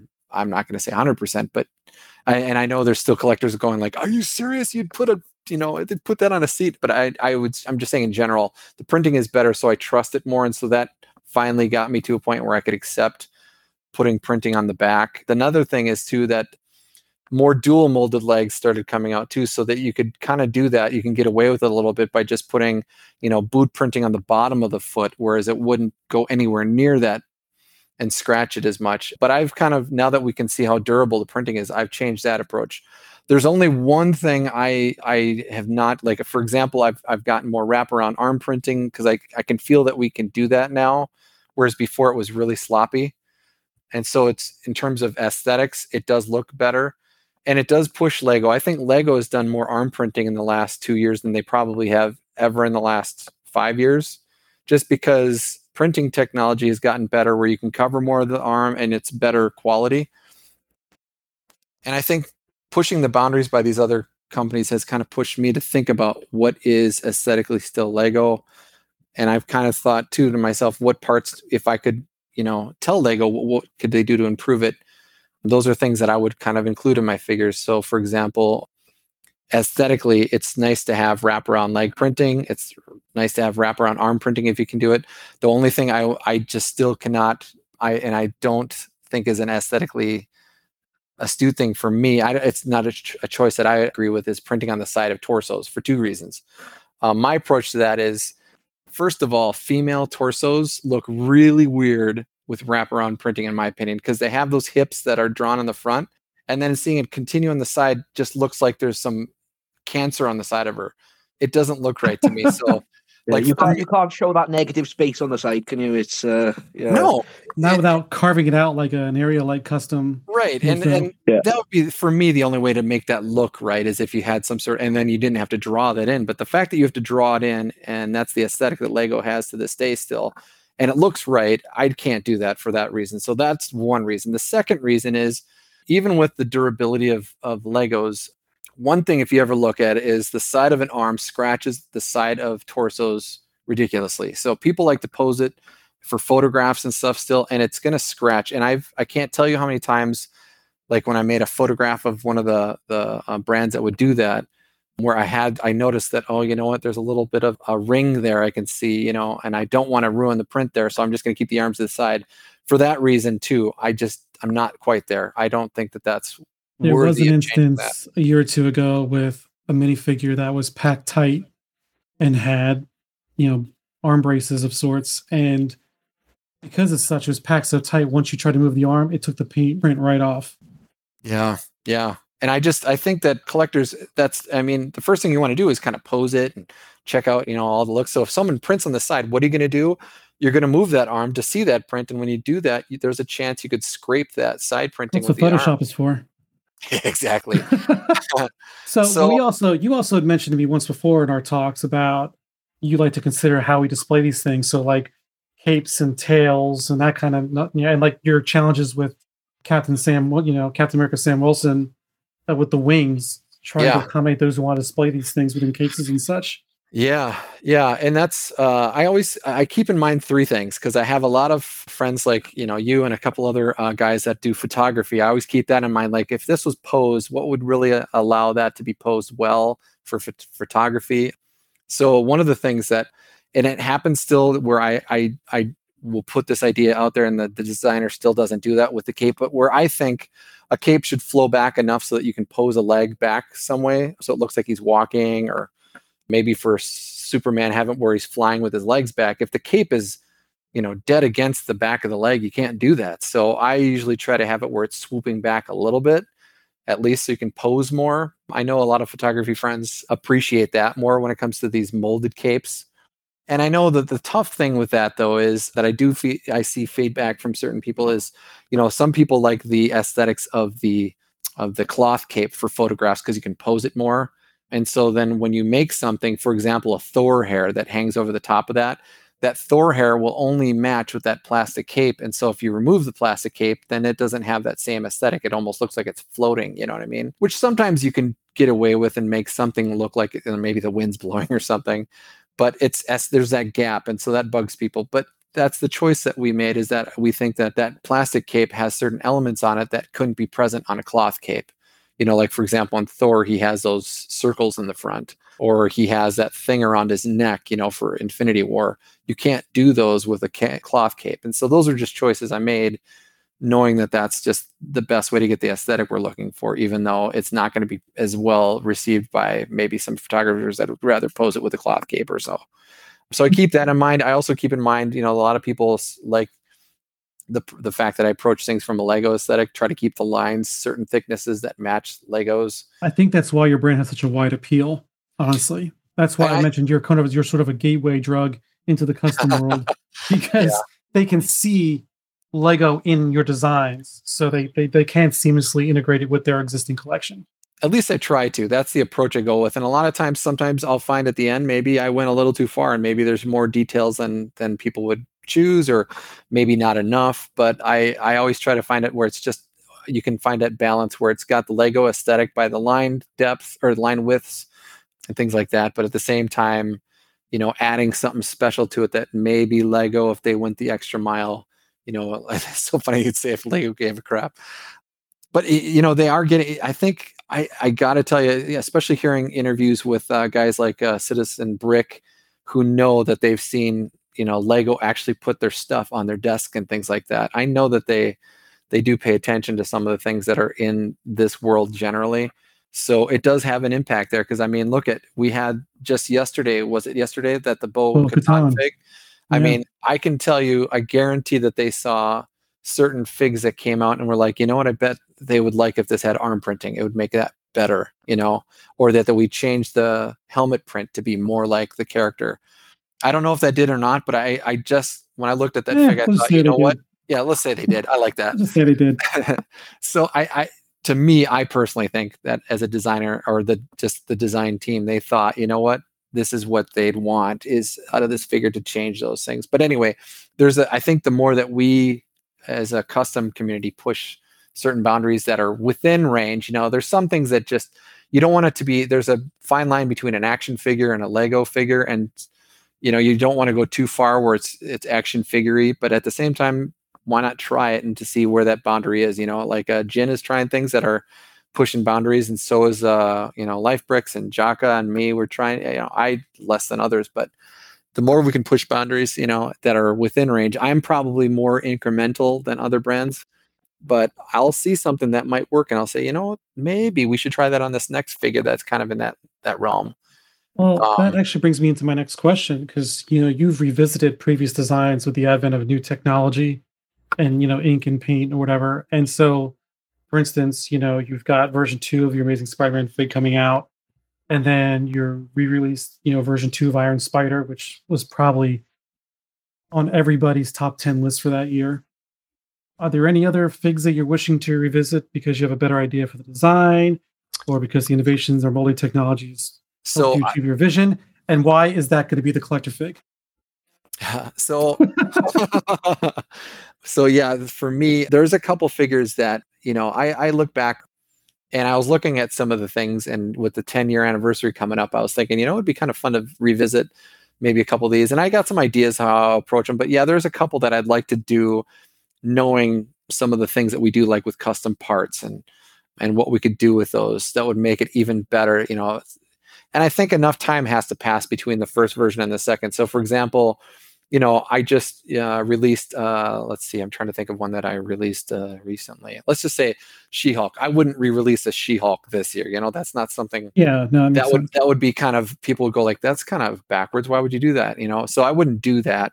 But if there's something like 3 or 4 years ago that, now with all the different changes might look better, I'm always game for thinking of that. And so people are always, asking me if that's something, and I'm always open. If there's something that can be improved in a way, I might think about it. And I would hazard to guess that the 2 figs that I see looked for most, like on the Geek Exchange and in my DMs and whatnot, is probably your Bucky Rescue Cat.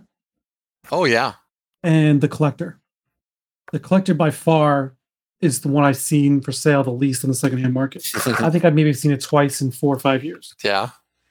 That's interesting. And that's probably, so those are probably the 2 I would say the most that people ask about. And maybe I might make a contest out of it and see which people think would be a good one to make. I don't know. It might be something that'd be kind of a fun, maybe. I think the newer collectors will all say Cap and the older collectors will all say Collector because they missed it. And they well, maybe the problem is if you make a collector fig now, you're going to have to do a Grandmaster fig too. I need you to do a Jeff Goldblum face. Oh God, yeah, that would be that would be really good, wouldn't it? Yeah. That'd be fun because he was actually missing a couple elements too. If you think of the Lego one, he had generally the things, but he was missing some of the. It wasn't great. It was good, but it wasn't great. So yeah, we definitely want a nice custom one. I've got the one. Your faces are perfect for it, Yeah. What other thing? Or Diamond? Who did the customs? I think it was Dragon Brick, right? I mean, I really like it. The print on the cloth is beautiful, but I would love to see an Adam version of Jeff Goldblum. It'd be fun to make. Yeah. Yeah. What else do you think, Phil? What other would be good ones to kind of think as a second approach as a collector? I'm not sure. I mean, we know that you can show a real evolution. I mean, the best example of that would be for me your Cap figs. Look at your first Cap compared to your latest Caps. It is it's almost like a completely different designer, so it would be interesting to see some of the older ones with something new. I think probably Collector just for the masses, because that is a great fig. You released that one at a perfect time. It wasn't long after the Comic-Con fig itself came out. Yeah. Everyone's commenting just you basically improved on that fig in every possible way. You made it a real fig, whereas the Comic-Con one almost looked like a knockoff in comparison. It's I can't think of any off the top of my head actually. I've always been quite happy with the designs, I think Deadpool's already coming out. That's been redone. Oh yeah, yeah. Deadpool was definitely one that I saw that we could improve too with because it was kind of minimal print. I think I only did the torso and front legs, I think, and the arms, and that's all I did, I think, on that. And I there wasn't as much detail as I pack into figs now as when I look back. So a lot of you can see, like you were saying too, Phil, there's kind of an evolution that I when I look back at those figs, I keep, there's so many times like, oh God, that looks so terrible. But there's other times where I'm thinking, it's just it was a more simple Lego aesthetic back then, versus now, even Lego, like we said with the Bo-Katan fig, has arm printing, leg printing, even top or front foot printing, So, things have evolved over just the last 2-3 years so much that I just think if you compared even a figure I designed like 3 years ago versus now, there's such a big difference in terms of what goes into it. So it's almost like I'm a different designer now than I was 3 years ago. So it'd be worth, reinvesting time into that character again to see what would I do nowadays. Is there something different I would do? And if there's need and want for that, I think it'd be kind of fun. At the same time, there's certain things like that Spider-Man head from the Tom Holland ones. I don't know how I would do that differently, but there's certain other aspects of it that I think I could do differently. That would be interesting to approach. There's certain webbing things on the head maybe I would change, but I think for the most part, I really like how the lenses turned out, and I think I've reused that as just a motif just because I was so happy with how it turned out. But there's other elements of the designs that I would definitely approach differently, and some of it's impacted by the way some other companies have kind of done it and that I liked, and certain things that I would kind of translate in my own version. But yeah, I'm constantly inspired by other companies that are in our space that do such great work. I hopefully inspire them back, and we kind of I think it's just over 2-3 years, is just changed the way that we do things, and so it'd be fun to approach some of those older ones. So again, great segue. My next subject is Adam the artist. You obviously put a lot of time and energy into these things, and over time, I've had a chance to develop a pretty good relationship with many brands. We talked about FOMO last episode, and we discussed the parasocial relationship that can develop due to brand loyalty. Meaning, basically, we sometimes we buy fig we may not even care about, but only for the reason to support that brand that we've come to appreciate. So that being said, sometimes we regret those purchases because either we need to make room on the shelf, or we realize we didn't have the funds at the time and we need to raise funds for new figs or whatever. Yep. In some cases, because the brand may put out a fig that appeals to that collector's taste a bit more. So my question to you, as a designer, do you ever take it personal when you see somebody who you know to be a big fan actually selling your fig? No, I always understand. Yeah, whenever someone's like, when I see a particular figure of mine, just all of a sudden I'll see because I follow a lot of buy, sell, trade pages on or on Facebook or whatever. If all of a sudden I just start seeing like a particular figure just get dumped on the market, I'm like, oh, that's a shame. I kind of like that one. That's as far as that goes, really. I don't really take it personally ever. It's change, taste change. Situations for people change for what they need and what they have to do in their own lives. So maybe they have to sell, but I don't think I've, and there's times too where, I'll make something and I'm really happy with how it turned out, and every collector or lots of collectors did too. And all of a sudden another brand makes one and it just improves it and it makes it next level. And I can see that, because even as a collector, I might have even bought the same figure. And like a lot of people, the funniest story is whenever I take pictures of figs that I get on my desk here, and I have kind of like my favorites that I've made over the years on my desk, and people are always just stunned when they see that my Mando figure has Cold Blood's helmet on there. They're like, why would you do that? Why don't you like your own? I was like, well, I kind of like their helmet better, just to be completely honest. They did a good job on it, and I kind of wanted to see what it looked like on my figure, and I kind of like the marriage there. So it happens, where someone else makes a design that is just a little bit better or has a certain aspect that's better. And because of that, maybe one of my older ones or my previous one happens. I've seen it with a lot of collectors where they're like, I've had it for a while and this one's just better. I think I'm just going to move it on. And it's a natural thing. Do I take it personally? Yeah, in my personal case, that was more for me so I could sleep at night, because I sold a few new figs recently. Oh yeah. Well, basically, like say for instance, like my tastes have evolved a little bit away from the Lego aesthetic and more towards the custom. So, like say for Iron Man, I've gone all in on Top Mountain, hoping to have a unified look across my Iron Man. Sure. So, yeah. So the Lego aesthetic doesn't really fit well with the Top Mountain intricate design. I've set these rules for myself not to duplicate figs to keep myself from buying multiple versions, which was a problem for a while. I think it's funny you say that too, because I get some feedback sometimes that were just, I even saw one on a comment on one of my posts yesterday was just like, that helmet doesn't look Lego at all. Like looking at my Mark 50, I was like, oh, well, I tried to make it, like as Lego as I could. But I guess it's custom. But yeah, it's kind of like there's different levels of what's custom and so you kind of, like you said, after you get into the game, you feel what your level of customization and what's outside the boundaries of Lego. Like Lego will never do a wraparound arm print, but we like that, that's right. I've even adjusted that. Like, for example, I'm getting test prints this week from certain things. Like one of them's the Thor Love and Thunder blue suit, I guess you could call it, or something, and that's one of the first ones. I think it's the first one. Maybe it's not. It's one of the first ones that's pretty much wrapped around all the way from front to back. And I even looking at the picture through the plastic poly bag that production sent me just to show me what's on the way, I was looking at that going like, man, that looks really good. I like the way that 360 is. So I might be, I'm a convert now. And so is that too much custom versus You heard it Lego? here first. Adam just changed his mind. He's doing side prints. Yeah, no, that's one of those that's like I can't go there. But there's certain times where I wish that was different. Like I had that and I didn't worry about the side scraping and stuff, where I see someone else did a design figure. I'm like, that does look a little cleaner that way. But at the same time, I know how much I've been. So here's the thing is I also not only sell minifigures, but I talk to people that collect them and have problems with them. So I get emails all the time about like this scratched off or this got chipped or can you fix this for me? Is there one that you got can replace it? So if I did decide, I just can imagine the nightmare scenario of custom. No, I'm glad you're thinking ahead and putting huge, quality control ahead of, the demands of the masses, because I'll be honest, we're not thinking that far ahead.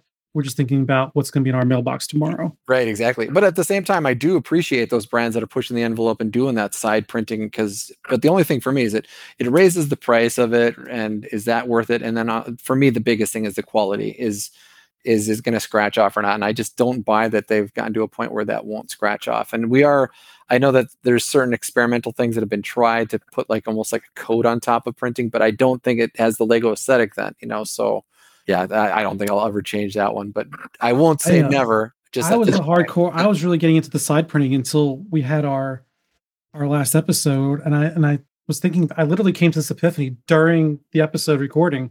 I was just like, the fact is, we see these minifigures and these previews. We're all zoomed in. We're never holding it that close to our face when we actually have it in hand. Some folks, like Marcus, we have what we call Marcus vision. Like I put the little trademark symbol next to it every time I type it in chat. And he's got the macro vision built into his brain, and so he can see these things without any assistance from technology. But generally speaking, we don't really keep it to our face and stare at it. So when it's sitting on my shelf or it's in front of me on my desk, I don't even see the side of the fig because the arm is blocking it. Yeah, and it's why straight on. Am I focused on that? Right, and it's straight on for the most part. If you're looking at it, you're looking at what's straight ahead. That's why I always tell my printers, we have got to have the front head, the front torso, and the front legs and everything look perfect. That if there's anything that's off, you're going to get the ire of Adam from that. So, because that's what's presented when you put it on the shelf and it's looking at you through that, whatever you use as your collectible space, you're seeing the front of that. And maybe if you're lucky, if you're walking by it, you see the arms and the side of the legs and things like that. But the side torso, you're right, is mostly covered with the arms. I know a lot of people have their different tastes, and so that's why I'm glad there's different brands that do it that way. But for me, I just think there's too many downsides to side torso printing that I can't overcome at this point. And it bugs me every time I see a design that's a female that has the wraparound torso print. It's just like, oh, it doesn't look right. I'm glad there's a lot of different brands out there that try different things. So it's just one of those things that I have not bought into yet. And it's not something I think is worth the leap in there for me in terms of where we are in terms of printability and just the, like feeling you were saying or agreeing to is it looks different with that little silhouette from the side or on the front, that how did that wrap around? It just doesn't work, so. It's funny you were saying about scratching off, and it was just making me think about your Mark II fig. Funny enough, actually, it was, going back to what we were saying about are there any figs I'd like to see done again. Oh yeah. So obviously Mark II was a chromed fig, wasn't it? And anyone who's been collecting customs for a while knows that chrome can be an absolute nightmare. I'm personally scared to breathe on that fig. I love the look of it, but I don't want to. Fingerprints alone are bad enough, but breathing on it, you're scared it's going to flake. So, right. Is chrome something that might have improved over time, or is it something you just wouldn't want to look at again? Or would you maybe apply the same paints that you've been using for your Green Goblin and Iron Spider? Yeah, right. So that's what I was thinking. So here's the thing: is when at the time, that was the only way to get that kind of look, and that nobody had really done that at that point, at least as far as I know. There was kind of there was this brand on eBay, and I can't even remember what their name was. They sold minifigs.pl. That's it. Thank you, sir. Yeah. So Phil, you know what I'm talking about. There was one that was there that was like a silver chrome, but it didn't quite have the Mark II design on it, but it looked close enough, so I got it. I remember thinking how cool it was in my hand. That there's nothing like that was the Mark II, so I figured, and it didn't have like I think it was like a simple, I don't know if it had a print on the front of the face or on the faceplate, but anyway, I just was like, we need to get that out there in that terms, and there was only 2 people that could make that at the time, and so I ordered from one of the groups to get just those parts all in silver chrome, and that was the best that we could do at the time. And I remember 2 Muddy minifigures.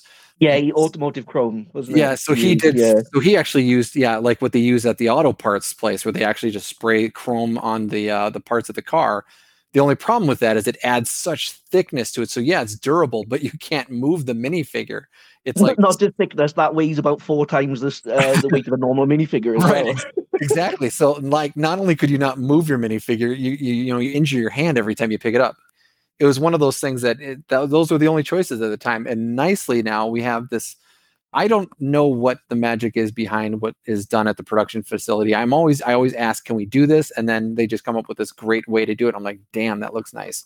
And then we just do it from then on. So one of the things is when we had, right before I released the Mark 50, there was a figure that was done by somebody. And I was like, is there a way we could do that to where we don't see the metallic effect, but it's still as shiny and smooth and durable?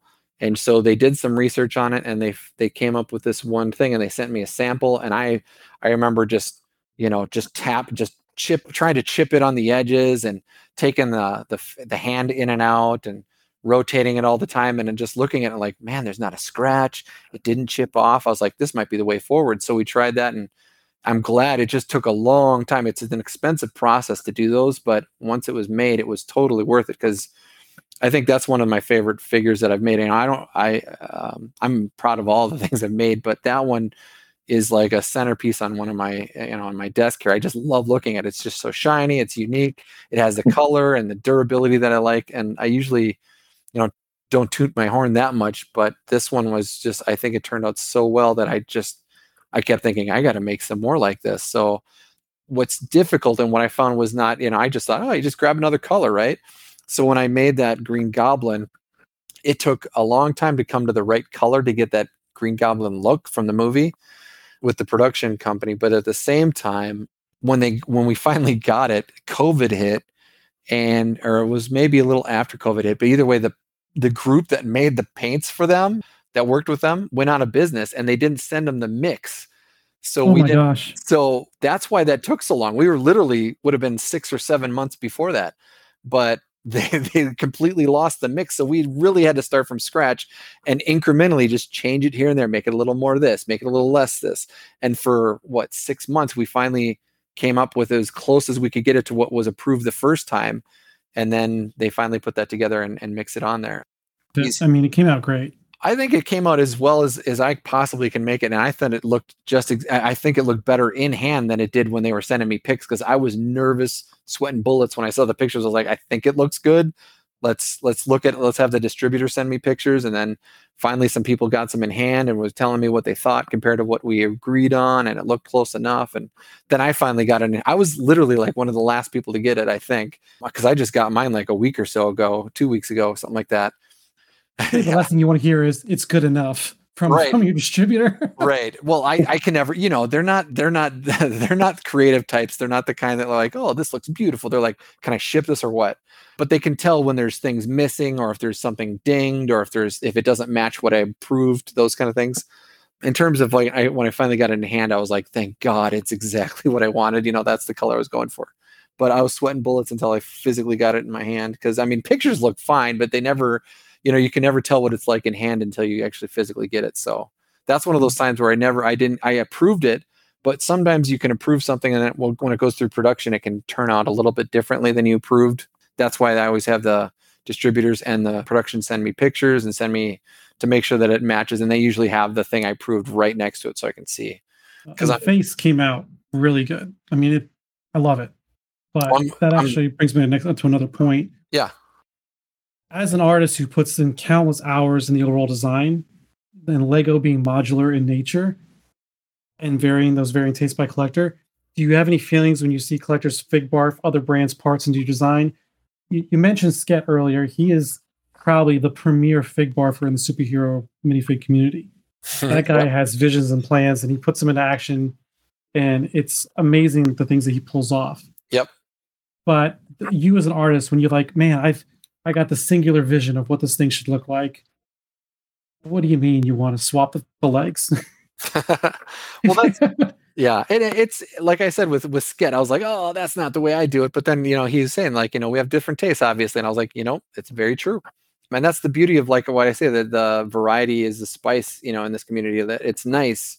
Some people see things differently, and I think that what's nice about Lego from the beginning is you can always swap things out, swap parts out, that's what Lego is, you know, it's building and making things your own and making it a certain way and being creative. So if that means, you know, creatively mixing and matching different brands, you know, that's kind of the way it is. And I think that's great. I've even done it, like I said, with my own, like I put Cold Blood's helmet on my own figure.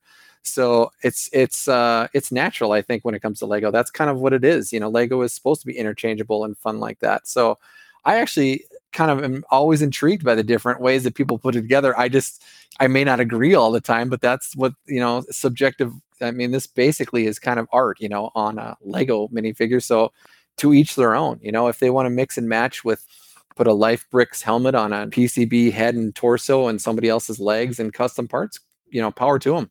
And it makes it easier for all of us brands, because then we'll sell our stuff still, even if we have mixed and, you know, the same thing. So I think it's great that way. But at the same time, obviously I have my own vision and what I think it should look like. And usually it's on my figure, but sometimes, you know, like when I get done and someone else makes one after me and it's like that little change is, you know, better, you know, it's almost like not a FOMO thing, but like as a designer, it's like, man, I wish I would have thought of that before. Like, can you think of an example?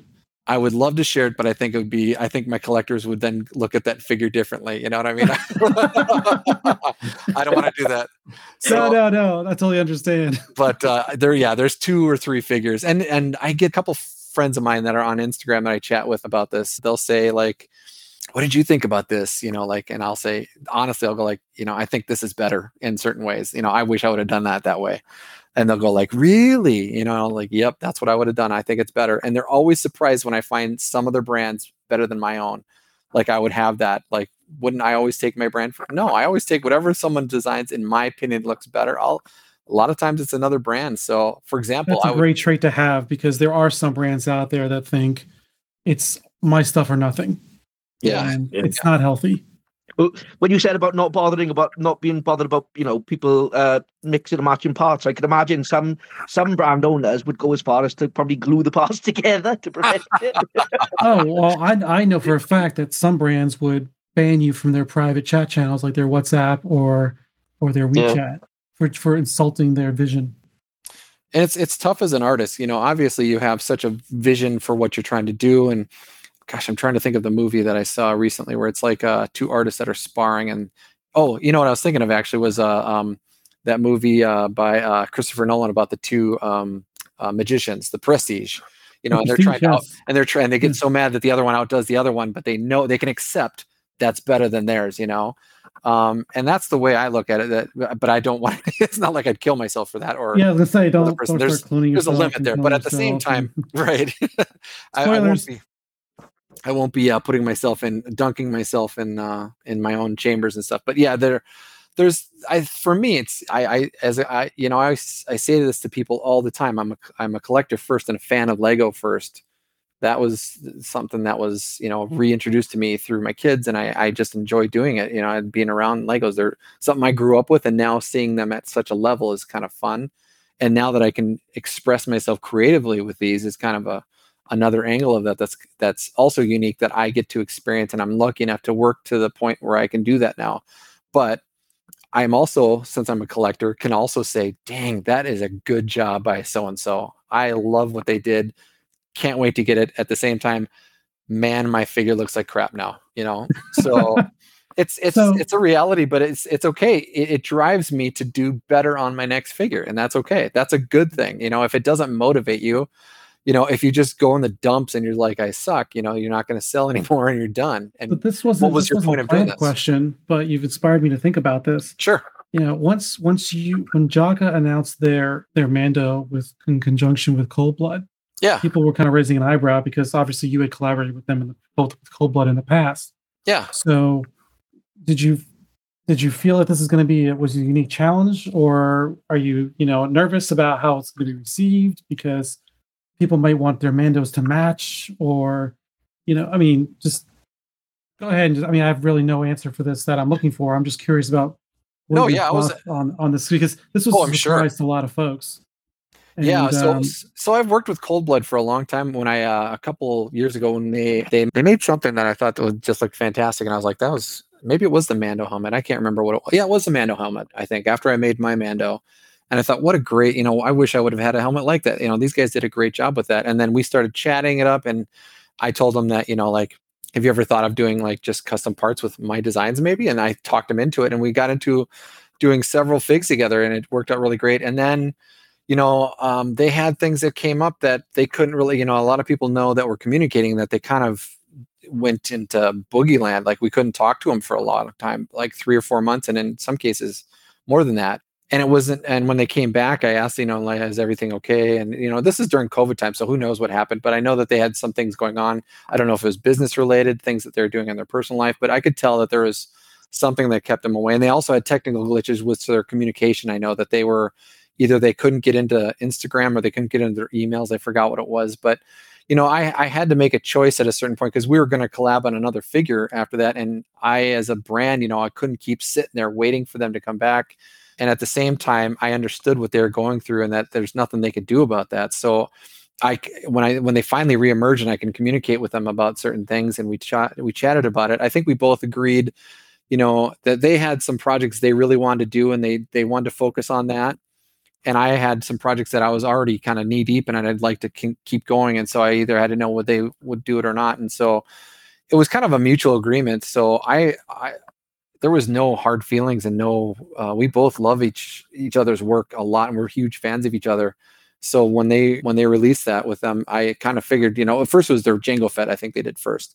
And I thought it was fantastic. That was what they wanted. They're big Boba Fett fans, obviously, and doing those kind of Mandalorian helmets and stuff. So that's something they want to do a long time, and they've been working on that. And it just so happened that Mando was something that Jaka and them probably discussed. So it wasn't like they wanted to make their own. Yeah. Right. So I was actually really happy with it that they were able to make that they found another collaborator they could work with to do the projects they were interested in. And I know Mando just happened to be one that Jaka was interested in and probably worked with them to do that. But I know they want to do some Boba Fett stuff, and Jango Fett was one of the ones that they wanted to do too. So I'm just there is a couple projects we just had to drop just because I had to know that. I was like, is there any chance that this could happen again, that you guys could go, gone for 3 months? And if it is, I just have to, move on to somebody else to work You with. have to do your risk assessment. Yeah. Yeah. And we both agreed that, it's probably best, we had done some great projects together that maybe it was a good time that they went off and did their own projects and I did my projects, on my own with other collaborators. So it all worked out just great. Nice. I love the stuff they did. Like the Jango Fett they came out with Jaka was fantastic, So when I saw the Mando, it's just one of those timing things, I already had a lot of ideas that nothing changed from when I saw their stuff. I was like, well, we're just going to be around the same time, but like I said, I actually like the variety that all of us brands offer. So they offered something that's going to be different than what I'm offering. So they have some things that are similar, but it's one of those, I think people will just like having the option of like their taste matching, their look or versus my look. So yeah, it sounds like the door is still open for future collaborations. So always for sure. It's one of those things where I think I can just tell they found their niche. I think with Jaka, I think they're good friends as well. I think they've worked, they've been in like the same circles, so they understand each other's working. Whereas, me and Jaka were cold right out the gate. Like we just never met each other and then started chatting and liked each other. So it does make sense that they're working with Jaka, some people that they've worked with in the past and know. Yeah, I think their stuff that they were doing is great. But at the same time, I can't wait to show people what I've done with the next version that's kind of a new take on, because the one I released the first time was technically made on the first season look. And people had always teased me like, dude, it's different in season 2, And I was like, yeah. but I noticed that finally when I was looking at it, I was like, there is quite a bit different. And, I do want to approach my helmet a little differently. So, and some other things as well. So, and I think I cannot wait. Another thing it's already done, but now since we're in Mando kind of season, that's kind of taking precedence. But I cannot wait to show you guys the Iron Man helmets that we've been working on. That's going to be, I think, something you guys are going to love. You kind of got a taste of it with the Mark V that came out last year, but this one's obviously more towards phase 1 kind of helmets. But I think you guys are going to like that, our take on that one. I've been working on that one for a long time too. So I think you guys are going to like the combos that I got for those. I don't usually talk about what's coming up, but that one, I think, that's one that I think also, I think we've been working on for One a of while. 85 armors is going to appear next. So yeah, this one is another one that I think you guys are going to like too. But Right now, your website is, pretty bare because you've not signed yeah, for it anymore. I just can't do it anymore. Yeah, it's one of those. I was gonna suggest that maybe you could probably even shutter your website and then just update your Instagram, curate it to be like a archival record of all your minifigs you've ever designed. Yeah, I'm thinking. So I've been thinking about how to repurpose that because I've gone kind of down to a minimalist approach where it's just it's still up because it's obviously the link still goes there, and I just haven't had. I wish I had more time to do it, but I haven't gone on there to be able to redesign the look of the website. And so the only thing right now is you have to go to this link to lead to the my resellers to find my old minifigures or my collab figs. So that's still a work in process, but again, I just haven't had the time to do it. Yeah, I saw a comment on, I think it was Minifigure Mercs, a recent review posted. Where do I find it? It's like, I go to the website, there's nothing there. Right. So I think if you were to repurpose your website to say your homepage is just available at these resellers, and then the next page is just like the history of the things you've designed. Mm-hmm. Keep it real simple, a 2-pager. Or it might even be something as simple as just a redirect to my Instagram and to my resellers pages, and just have that as sections on there so they can just find out more about me at the places that I'm at, because I just don't have the time to do all that anymore, Yeah, exactly. So yeah, it's something I've been chewing on. It's just haven't had the time because I've just been working mostly, and when I have free time to do the designs and then work on the feedback mechanisms to all my different collab friends that are doing these works with me, and then also to the production so they know what to do to change things or to get things to where we need them to get produced and all that. So it's a really time consuming thing, all these different aspects. So and the then website has just on top of that, your real life. Yeah, that kind your of family. Yeah, that's and the thing is, I'm a family, so everything is obviously, my family and my kids come first, and so this is like a side gig on that. So anything that is in the Lego world has always come third, really, because it's my kids and my family, obviously my extended family, and then obviously keeping up things here at the house and all that. And like, for example, right before we got on here, I was still finishing cleaning up the dishes and finishing all the supper that we made tonight and all that. So I mean, that takes a majority of my time. And the website, just people are like, why don't you reopen it? Well, it got so time consuming as just one person. And I think people expect that I'm making just tons of money. Can't I just hire people to do that? Well, there's so many hoops to jump through that. Did I really want to go that far? I don't. That's not. I just always wanted to do this as like a side hobby. Whereas, like Citizen Brick, they found a way to make that a business model to expand and make more things and keep it all in house. And I just never wanted to go that far. I always wanted to just keep it simple. And then when it got too big, I couldn't keep that website open. It was just too much work on a day-to-day basis. I think people don't understand how much goes into when you get to a certain level, especially how much you have to, if you really want to be a well-respected brand. I have always said customer service has to be the number one priority for me. People have to get responses within a certain number of days. They have to have their needs met for fixing things or to get in their orders and all that. And so if that can't be done, I just got to stop doing that. And that's what I decided. I couldn't do that to be at the level that I wanted to be at. So it was frustrating and really hard to do that decision at the time. And I hoped at some point I could reopen it, but I've just gotten to a space I don't see that happening again. So a lot of people are like, well, are you ever going to, reopen that thing? I don't think so. It's just, there's so many other resources for people to get my figures.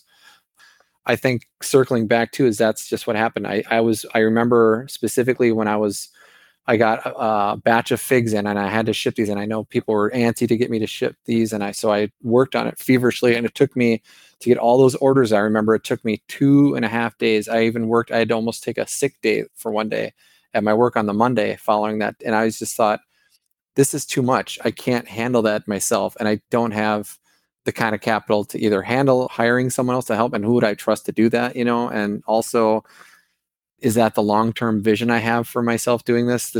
I've always went into this as a hobby, and just that turned into a business that just blossomed much more than I ever anticipated. The people you work with know about Phoenix Customs? The last place I worked, yes. For the most part, no. And the funny thing is, my wife now starts talking about that to some of her colleagues, so they do know about it. So I'm always kind of bashful at first when they say, "Hey, I hear you do Legos." I'm like, "Yeah, I do." And then I tell them about it, and I try not to to overexcite, more than they're excited. But, I just Trying think to you nerd said out. about taking a sick day. Just thinking, you come in the next day. They're like, oh, shipping packages, yeah, the funny know thing what is, you were doing. right, exactly. And I think at my last work, there was only one other person that could tell, like, that's like what I was doing, that they're like, oh, I saw your website. I saw that, this is what you've been doing. I get that, it's busy stuff, huh? I was like, all right, this person kind of gets it. So yeah, that this is a good part of my life now. It's just that I do this much effort into it that I probably should be okay talking about it. Before, like when I first started, it was like, do people think this is cool? Is this really, is it worth talking about? Like, is this something I want? So the only problem is, now it's kind of like, I still want to keep it in a mode where this is something that's more of my hobby versus my job. It's not I'm not, this isn't something I do every day, all the time. Oh, what? This doesn't make you a millionaire? Right, exactly. So, and speaking of I always think of that meme that came out from Ragnarok, where it's Kate Blanchett looking down on Taika Waititi on his iPad. Yes. And that's exactly what I always picture. Like whenever I'm like, honey, look at this great design minifigure, and she's looking down like, okay, great. But it's I think she understands that it's something I get a lot of joy out of. It's something it's something I can put in time when the kids are away, and that it's a nice hobby. So I like to keep it at that level still. But I've been doing it for so long now that it's kind of nice whenever I meet someone that's like, oh wow, you can customize a Lego? How do you do that? And then talking about that, and it's become more of like that. Yeah, that's a big part of my life now. That I can celebrate that and talk about it openly and be like, Well, that is a big deal.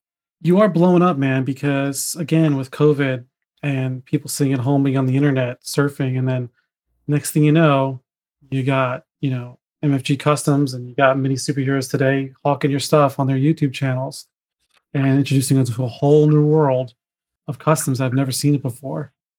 And yeah, it's the custom scene has blown up quite a bit. Not only just when it went to Instagram versus Flickr, which is more of a contained, smaller group. I just feel it's gotten bigger on Instagram, and then a whole nother level when like you said, in COVID, where I think people just had time to invest and go like, I'm going to be here all day. I could probably build a Lego set, and then I'm really interested in this thing like Marvel or Star Wars, and oh, this is the coolest thing I've ever seen. I'd like to try that. And then they dabble, and then they look online and they find a picture maybe on a Google search or something, and next thing you know, they're on Instagram and they get in the community. And so I think it just bloomed, like you said, through YouTube and Instagram and all that the last few years, and all these brands that have blossomed up and are doing amazing jobs creating their own customs and stuff. And so it's been really fun to watch it grow the last few years and to see how it changes over the years with ability to customize, like helmets, hair pieces. I remember back in the day when I would not even think of a custom hair piece. I'd just work with whatever Lego had out there. Whereas nowadays it's almost like, oh, you're just using a Lego hair? Really? I'm going to get that probably in one of my releases coming up. But one of those things, it's almost expected just because of how far things have come in the community. But it's an interesting time to be a collector, that's for sure. Do you get a chuckle when you see like those YouTubers, display your reviews of your stuff, and their audience is usually a younger audience, but also more of a purist community. And they're like, "Oh, that looks terrible. That looks nothing like Lego."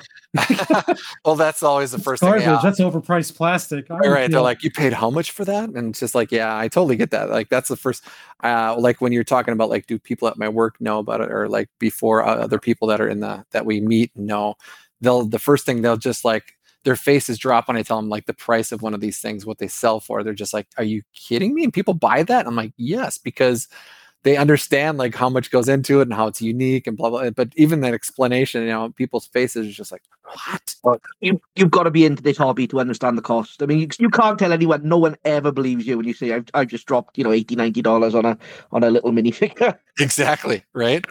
It's a balance, because you don't want to come across elitist.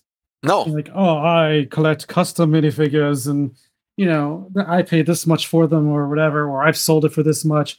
But you get jazzed about talking about it. And and there is, like you've already named all the factors involved and why these costs sometimes get elevated. But what advice would you give to all these newbies that are coming in, Oh yeah, collectors. the ones crossing over from the Lego community that don't understand this is not like Amazon where you just order and it comes to you, or Yeah, no. these aren't mass produced. What advice would you give to them to get situated? Well, first, I just tell them to get to know and talk to as many people in that community as like you, Brett, and Phil, just talking to people that have been in for a long time to get an idea of what they're getting themselves. Like, what kind of thing are they looking at? What does this mean when they're seeing figures, and why does it sell for this, and what goes into that? I think talking to other collectors is a great first step. Getting into the community. I mean, first of all, Lego communities, from what I've experienced over the last 10 years, are just fun places to be, to chat up with someone else that likes something that you're into. So hopefully you enjoy just communicating with people. So get together with other collectors on Instagram, Facebook, you name it. I know on Snapchat, or not Snapchat. What's the WhatsApp? I'm guessing, is it? Yes, like WhatsApp Yeah. and like other chat functions. Like, get into those groups, chat with them, get to know them, and then ask them about it. Because then I think the more that you chat with people that are in that, will give you an understanding of the community and what it's like and what goes into each one of these figures and why it's the prices they are. And I think they'll understand that a little more. The first thing they have to understand is that, Lego, when they sell theirs at such a small price, per figure, it's because they're making like 10,000 or 100,000 of them. And so at that price point, it's very tight, it's like a penny per piece, 2 pieces, whatever. But ours are at such a minuscule number. So like, we're talking like anywhere from, I've seen some as small as 20 per, up to 500 per, like with Citizen Brick, when they do some of their releases. So it's still very limited if you look at that in comparison to like I've seen any as limited brand. as 5. Yeah, it's as small as Feelings with the pink fig sometimes go as low as 5. And I think that even like recently there was the abnormal. I think they made a really limited number of those gold or kingpins. Yeah. So anyway, so the big thing is understanding like that impacts the cost of that figure, because of, as you go smaller in number, the price of that thing to make goes up.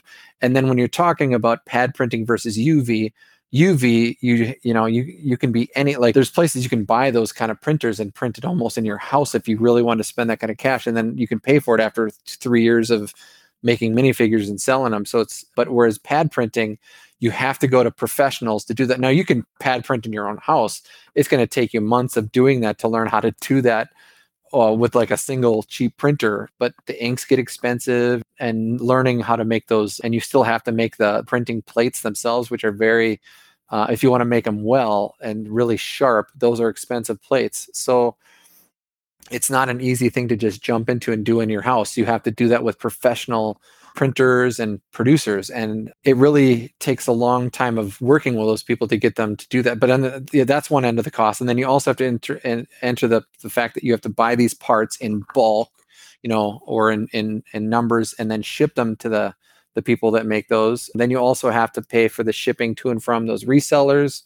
You have to pay for the custom parts to be made. So these custom parts are injected into machines, and those take a long time to calibrate and get right. A lot of times, you'll have something well designed, but it still doesn't come out right from the press, and you have to tweak things. So a lot of money goes into making those things. And now, luckily, some of these brands pretty much, they're almost spawned from like people that worked at those places and understand those processes. I can guarantee that, I have an inkling, I'm sure, that Jin had to have worked with those people before to understand how to design those parts to uniquely, change them so that they can work with Lego parts.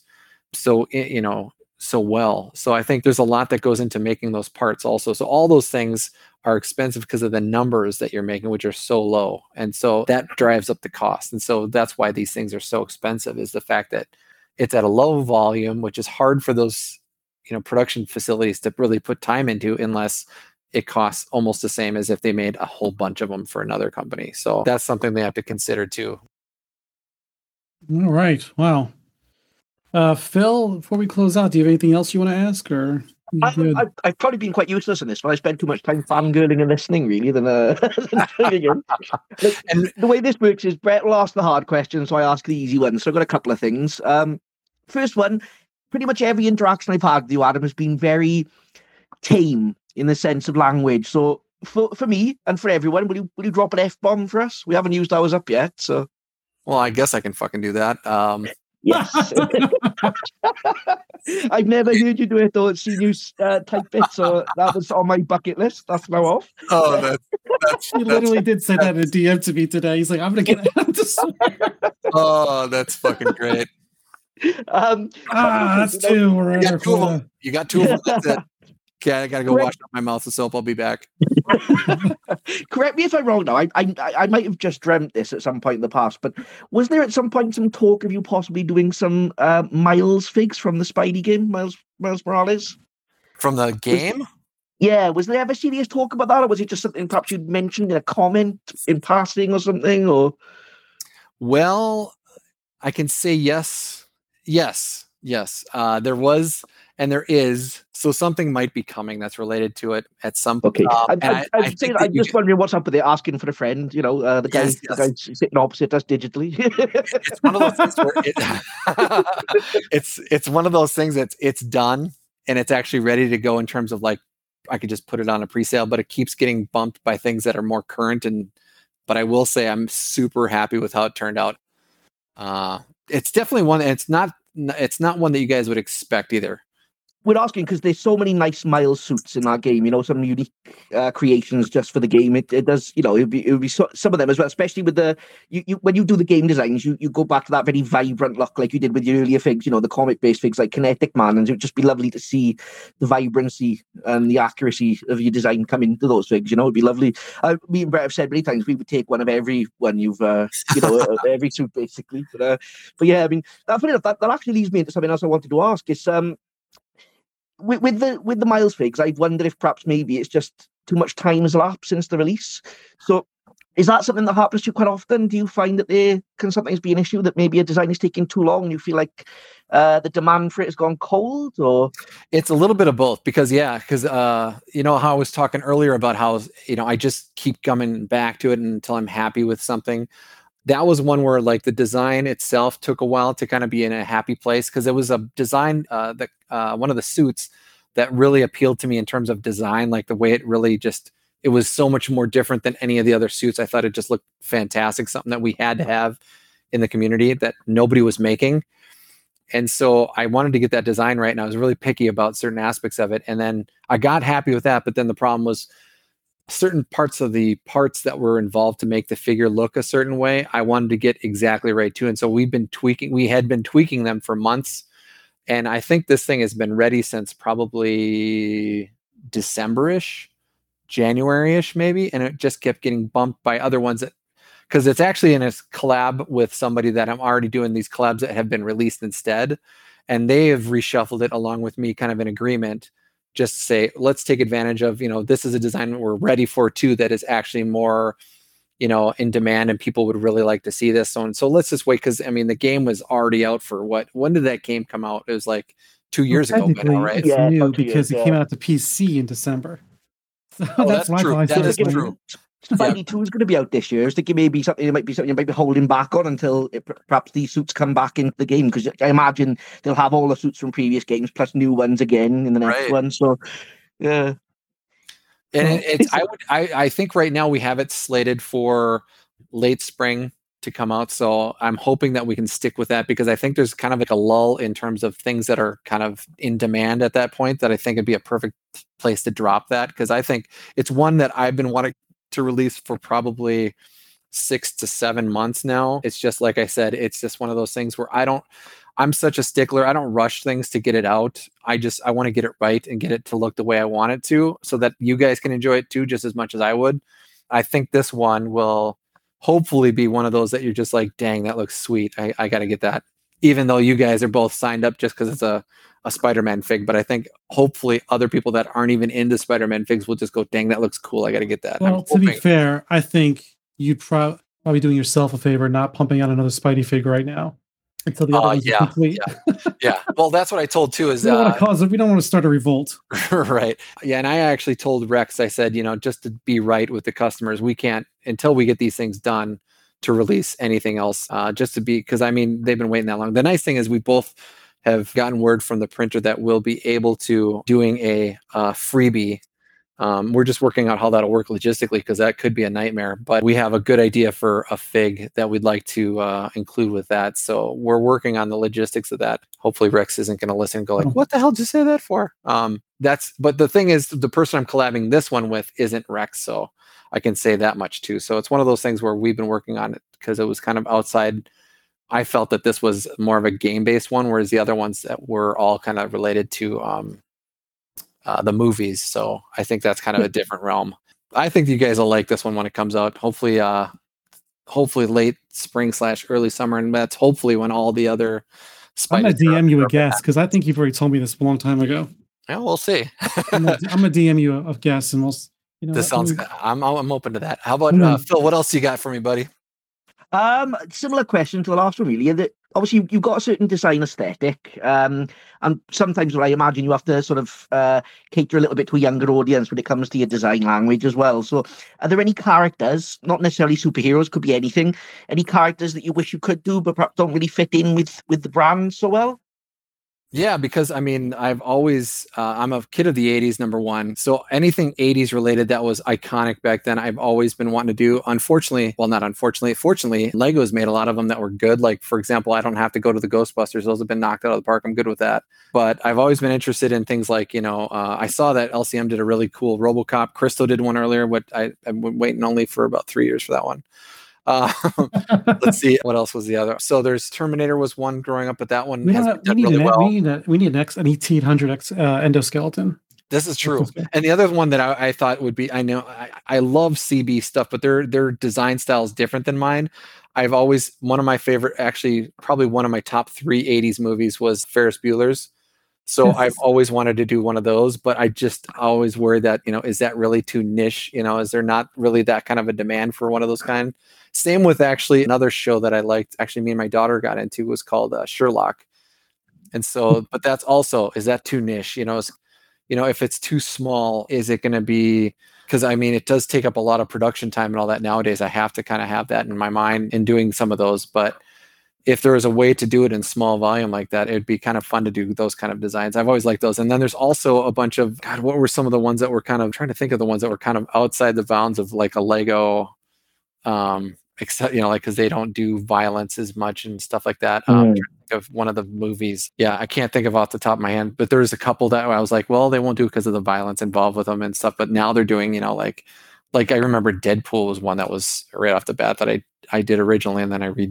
But yeah, anything that's kind of like off their radar that way has always been kind of appealing too. Go ahead and check your DMs, Adam. I just sent you a photo. Did you? I want to see if I guessed right. I swear we talked about this before, the Smiles figure. Yeah.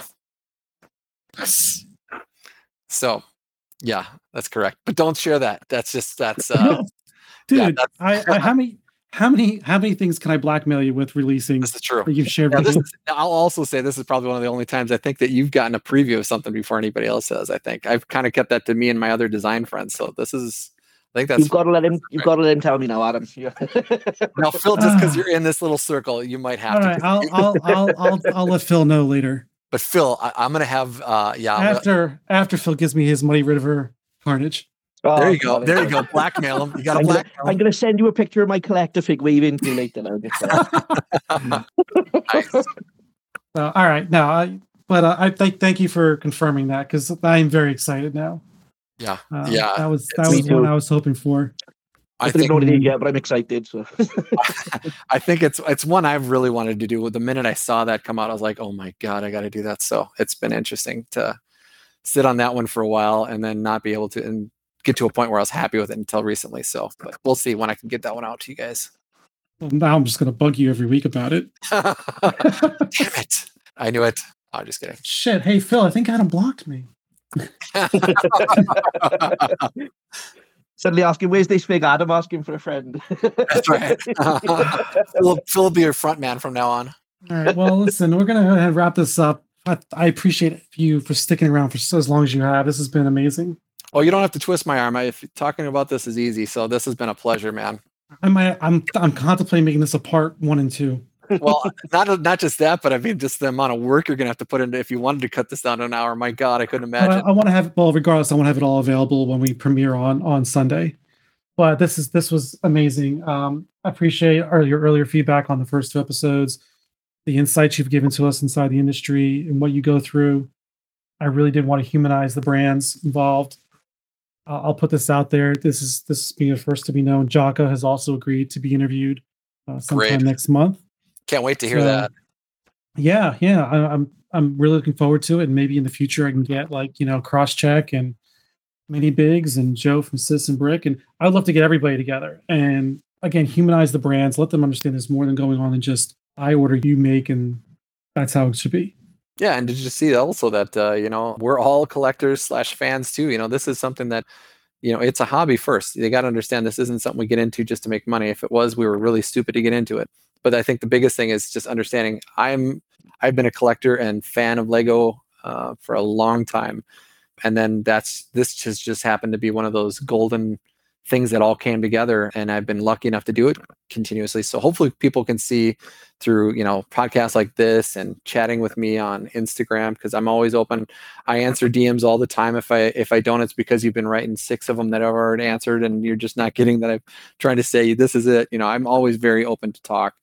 I try to be as accessible as I can. Obviously it's hard to do, but Instagram has made that a little easier. And I always, if you're someone that wants to learn more about what it is to be customizing in Lego and what it takes to do that, I'm always open to give you feedback on what you need to do and where you can look for resources. The only question I can't answer is, can I work with your guys? Because I wish I could, but unfortunately they're just so busy. I wouldn't be able, there's no way that they can get in there. So don't ask that one, but I'm open to any other question, like what does it take to do pad printing? How much does it take to get started? Those kind of things. I'm always open to that. So I always love seeing new people get invested in this kind of area and to get into the community. So anything I can There's do. plenty of room. There's no room to be gatekeepers for sure. Exactly, for sure. And it's much more, and to be honest, it's much more open nowadays than it was when I got into it. I mean, Christo was maybe a little bit of Eclipse Graphics, but Crystal was like the only person pad printing. So you had to go through him to get a minifigure. So imagine where we've come since then. That was 2016, 15. And now there's so many people that you can go through, and even, local printers you can work with in your own countries and stuff that it makes it a lot more designs. Yeah. Right. And so, and I think there's also more people into Lego now. So there's more designers that are in the community, more people that do CAD and things like that, and more resources available online. So it's a much better time to get into it then. It's just, it's a hard leap to do because you got to invest money and take that risk. But I think getting into the community and just talking to people, like we said earlier, is the first step. And hopefully, if they have questions, I'm there to help them. So that's great. That's really appreciative. And so we're going to go ahead and bookend this, and end it the way we started, and remind you that you need to make a Squirrel Girl fig for Sket. That's right. Sket, all right. I am convinced. I have been convinced by these guys. I will add it to the slate. You can thank both these brothers, Phil and Brett, for getting that on the slate for year 10. Perfect. Now he's just going to give you some consultation on which version to do. Right. Exactly. I got to get educated.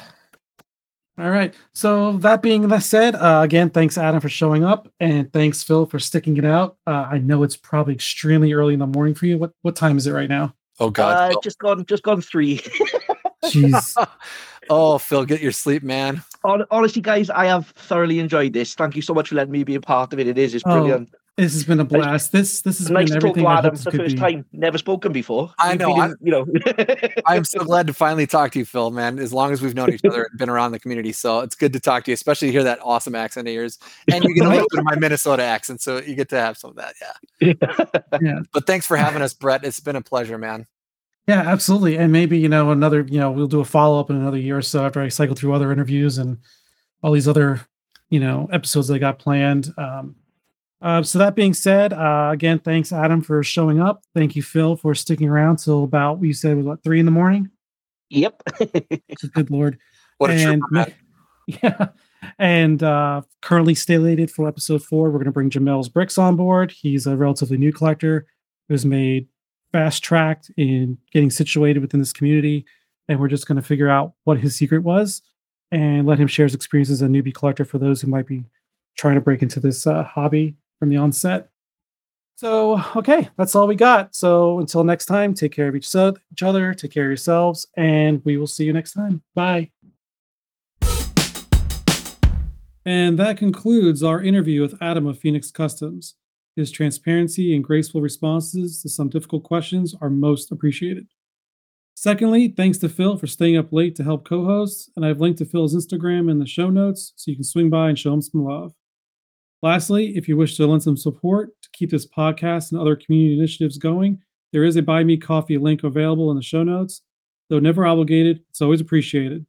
Thanks again, and I'll see you next time. I want you on my rack. I want to make you ring. I want you to unwrap. I want to pull your string. Bring me the next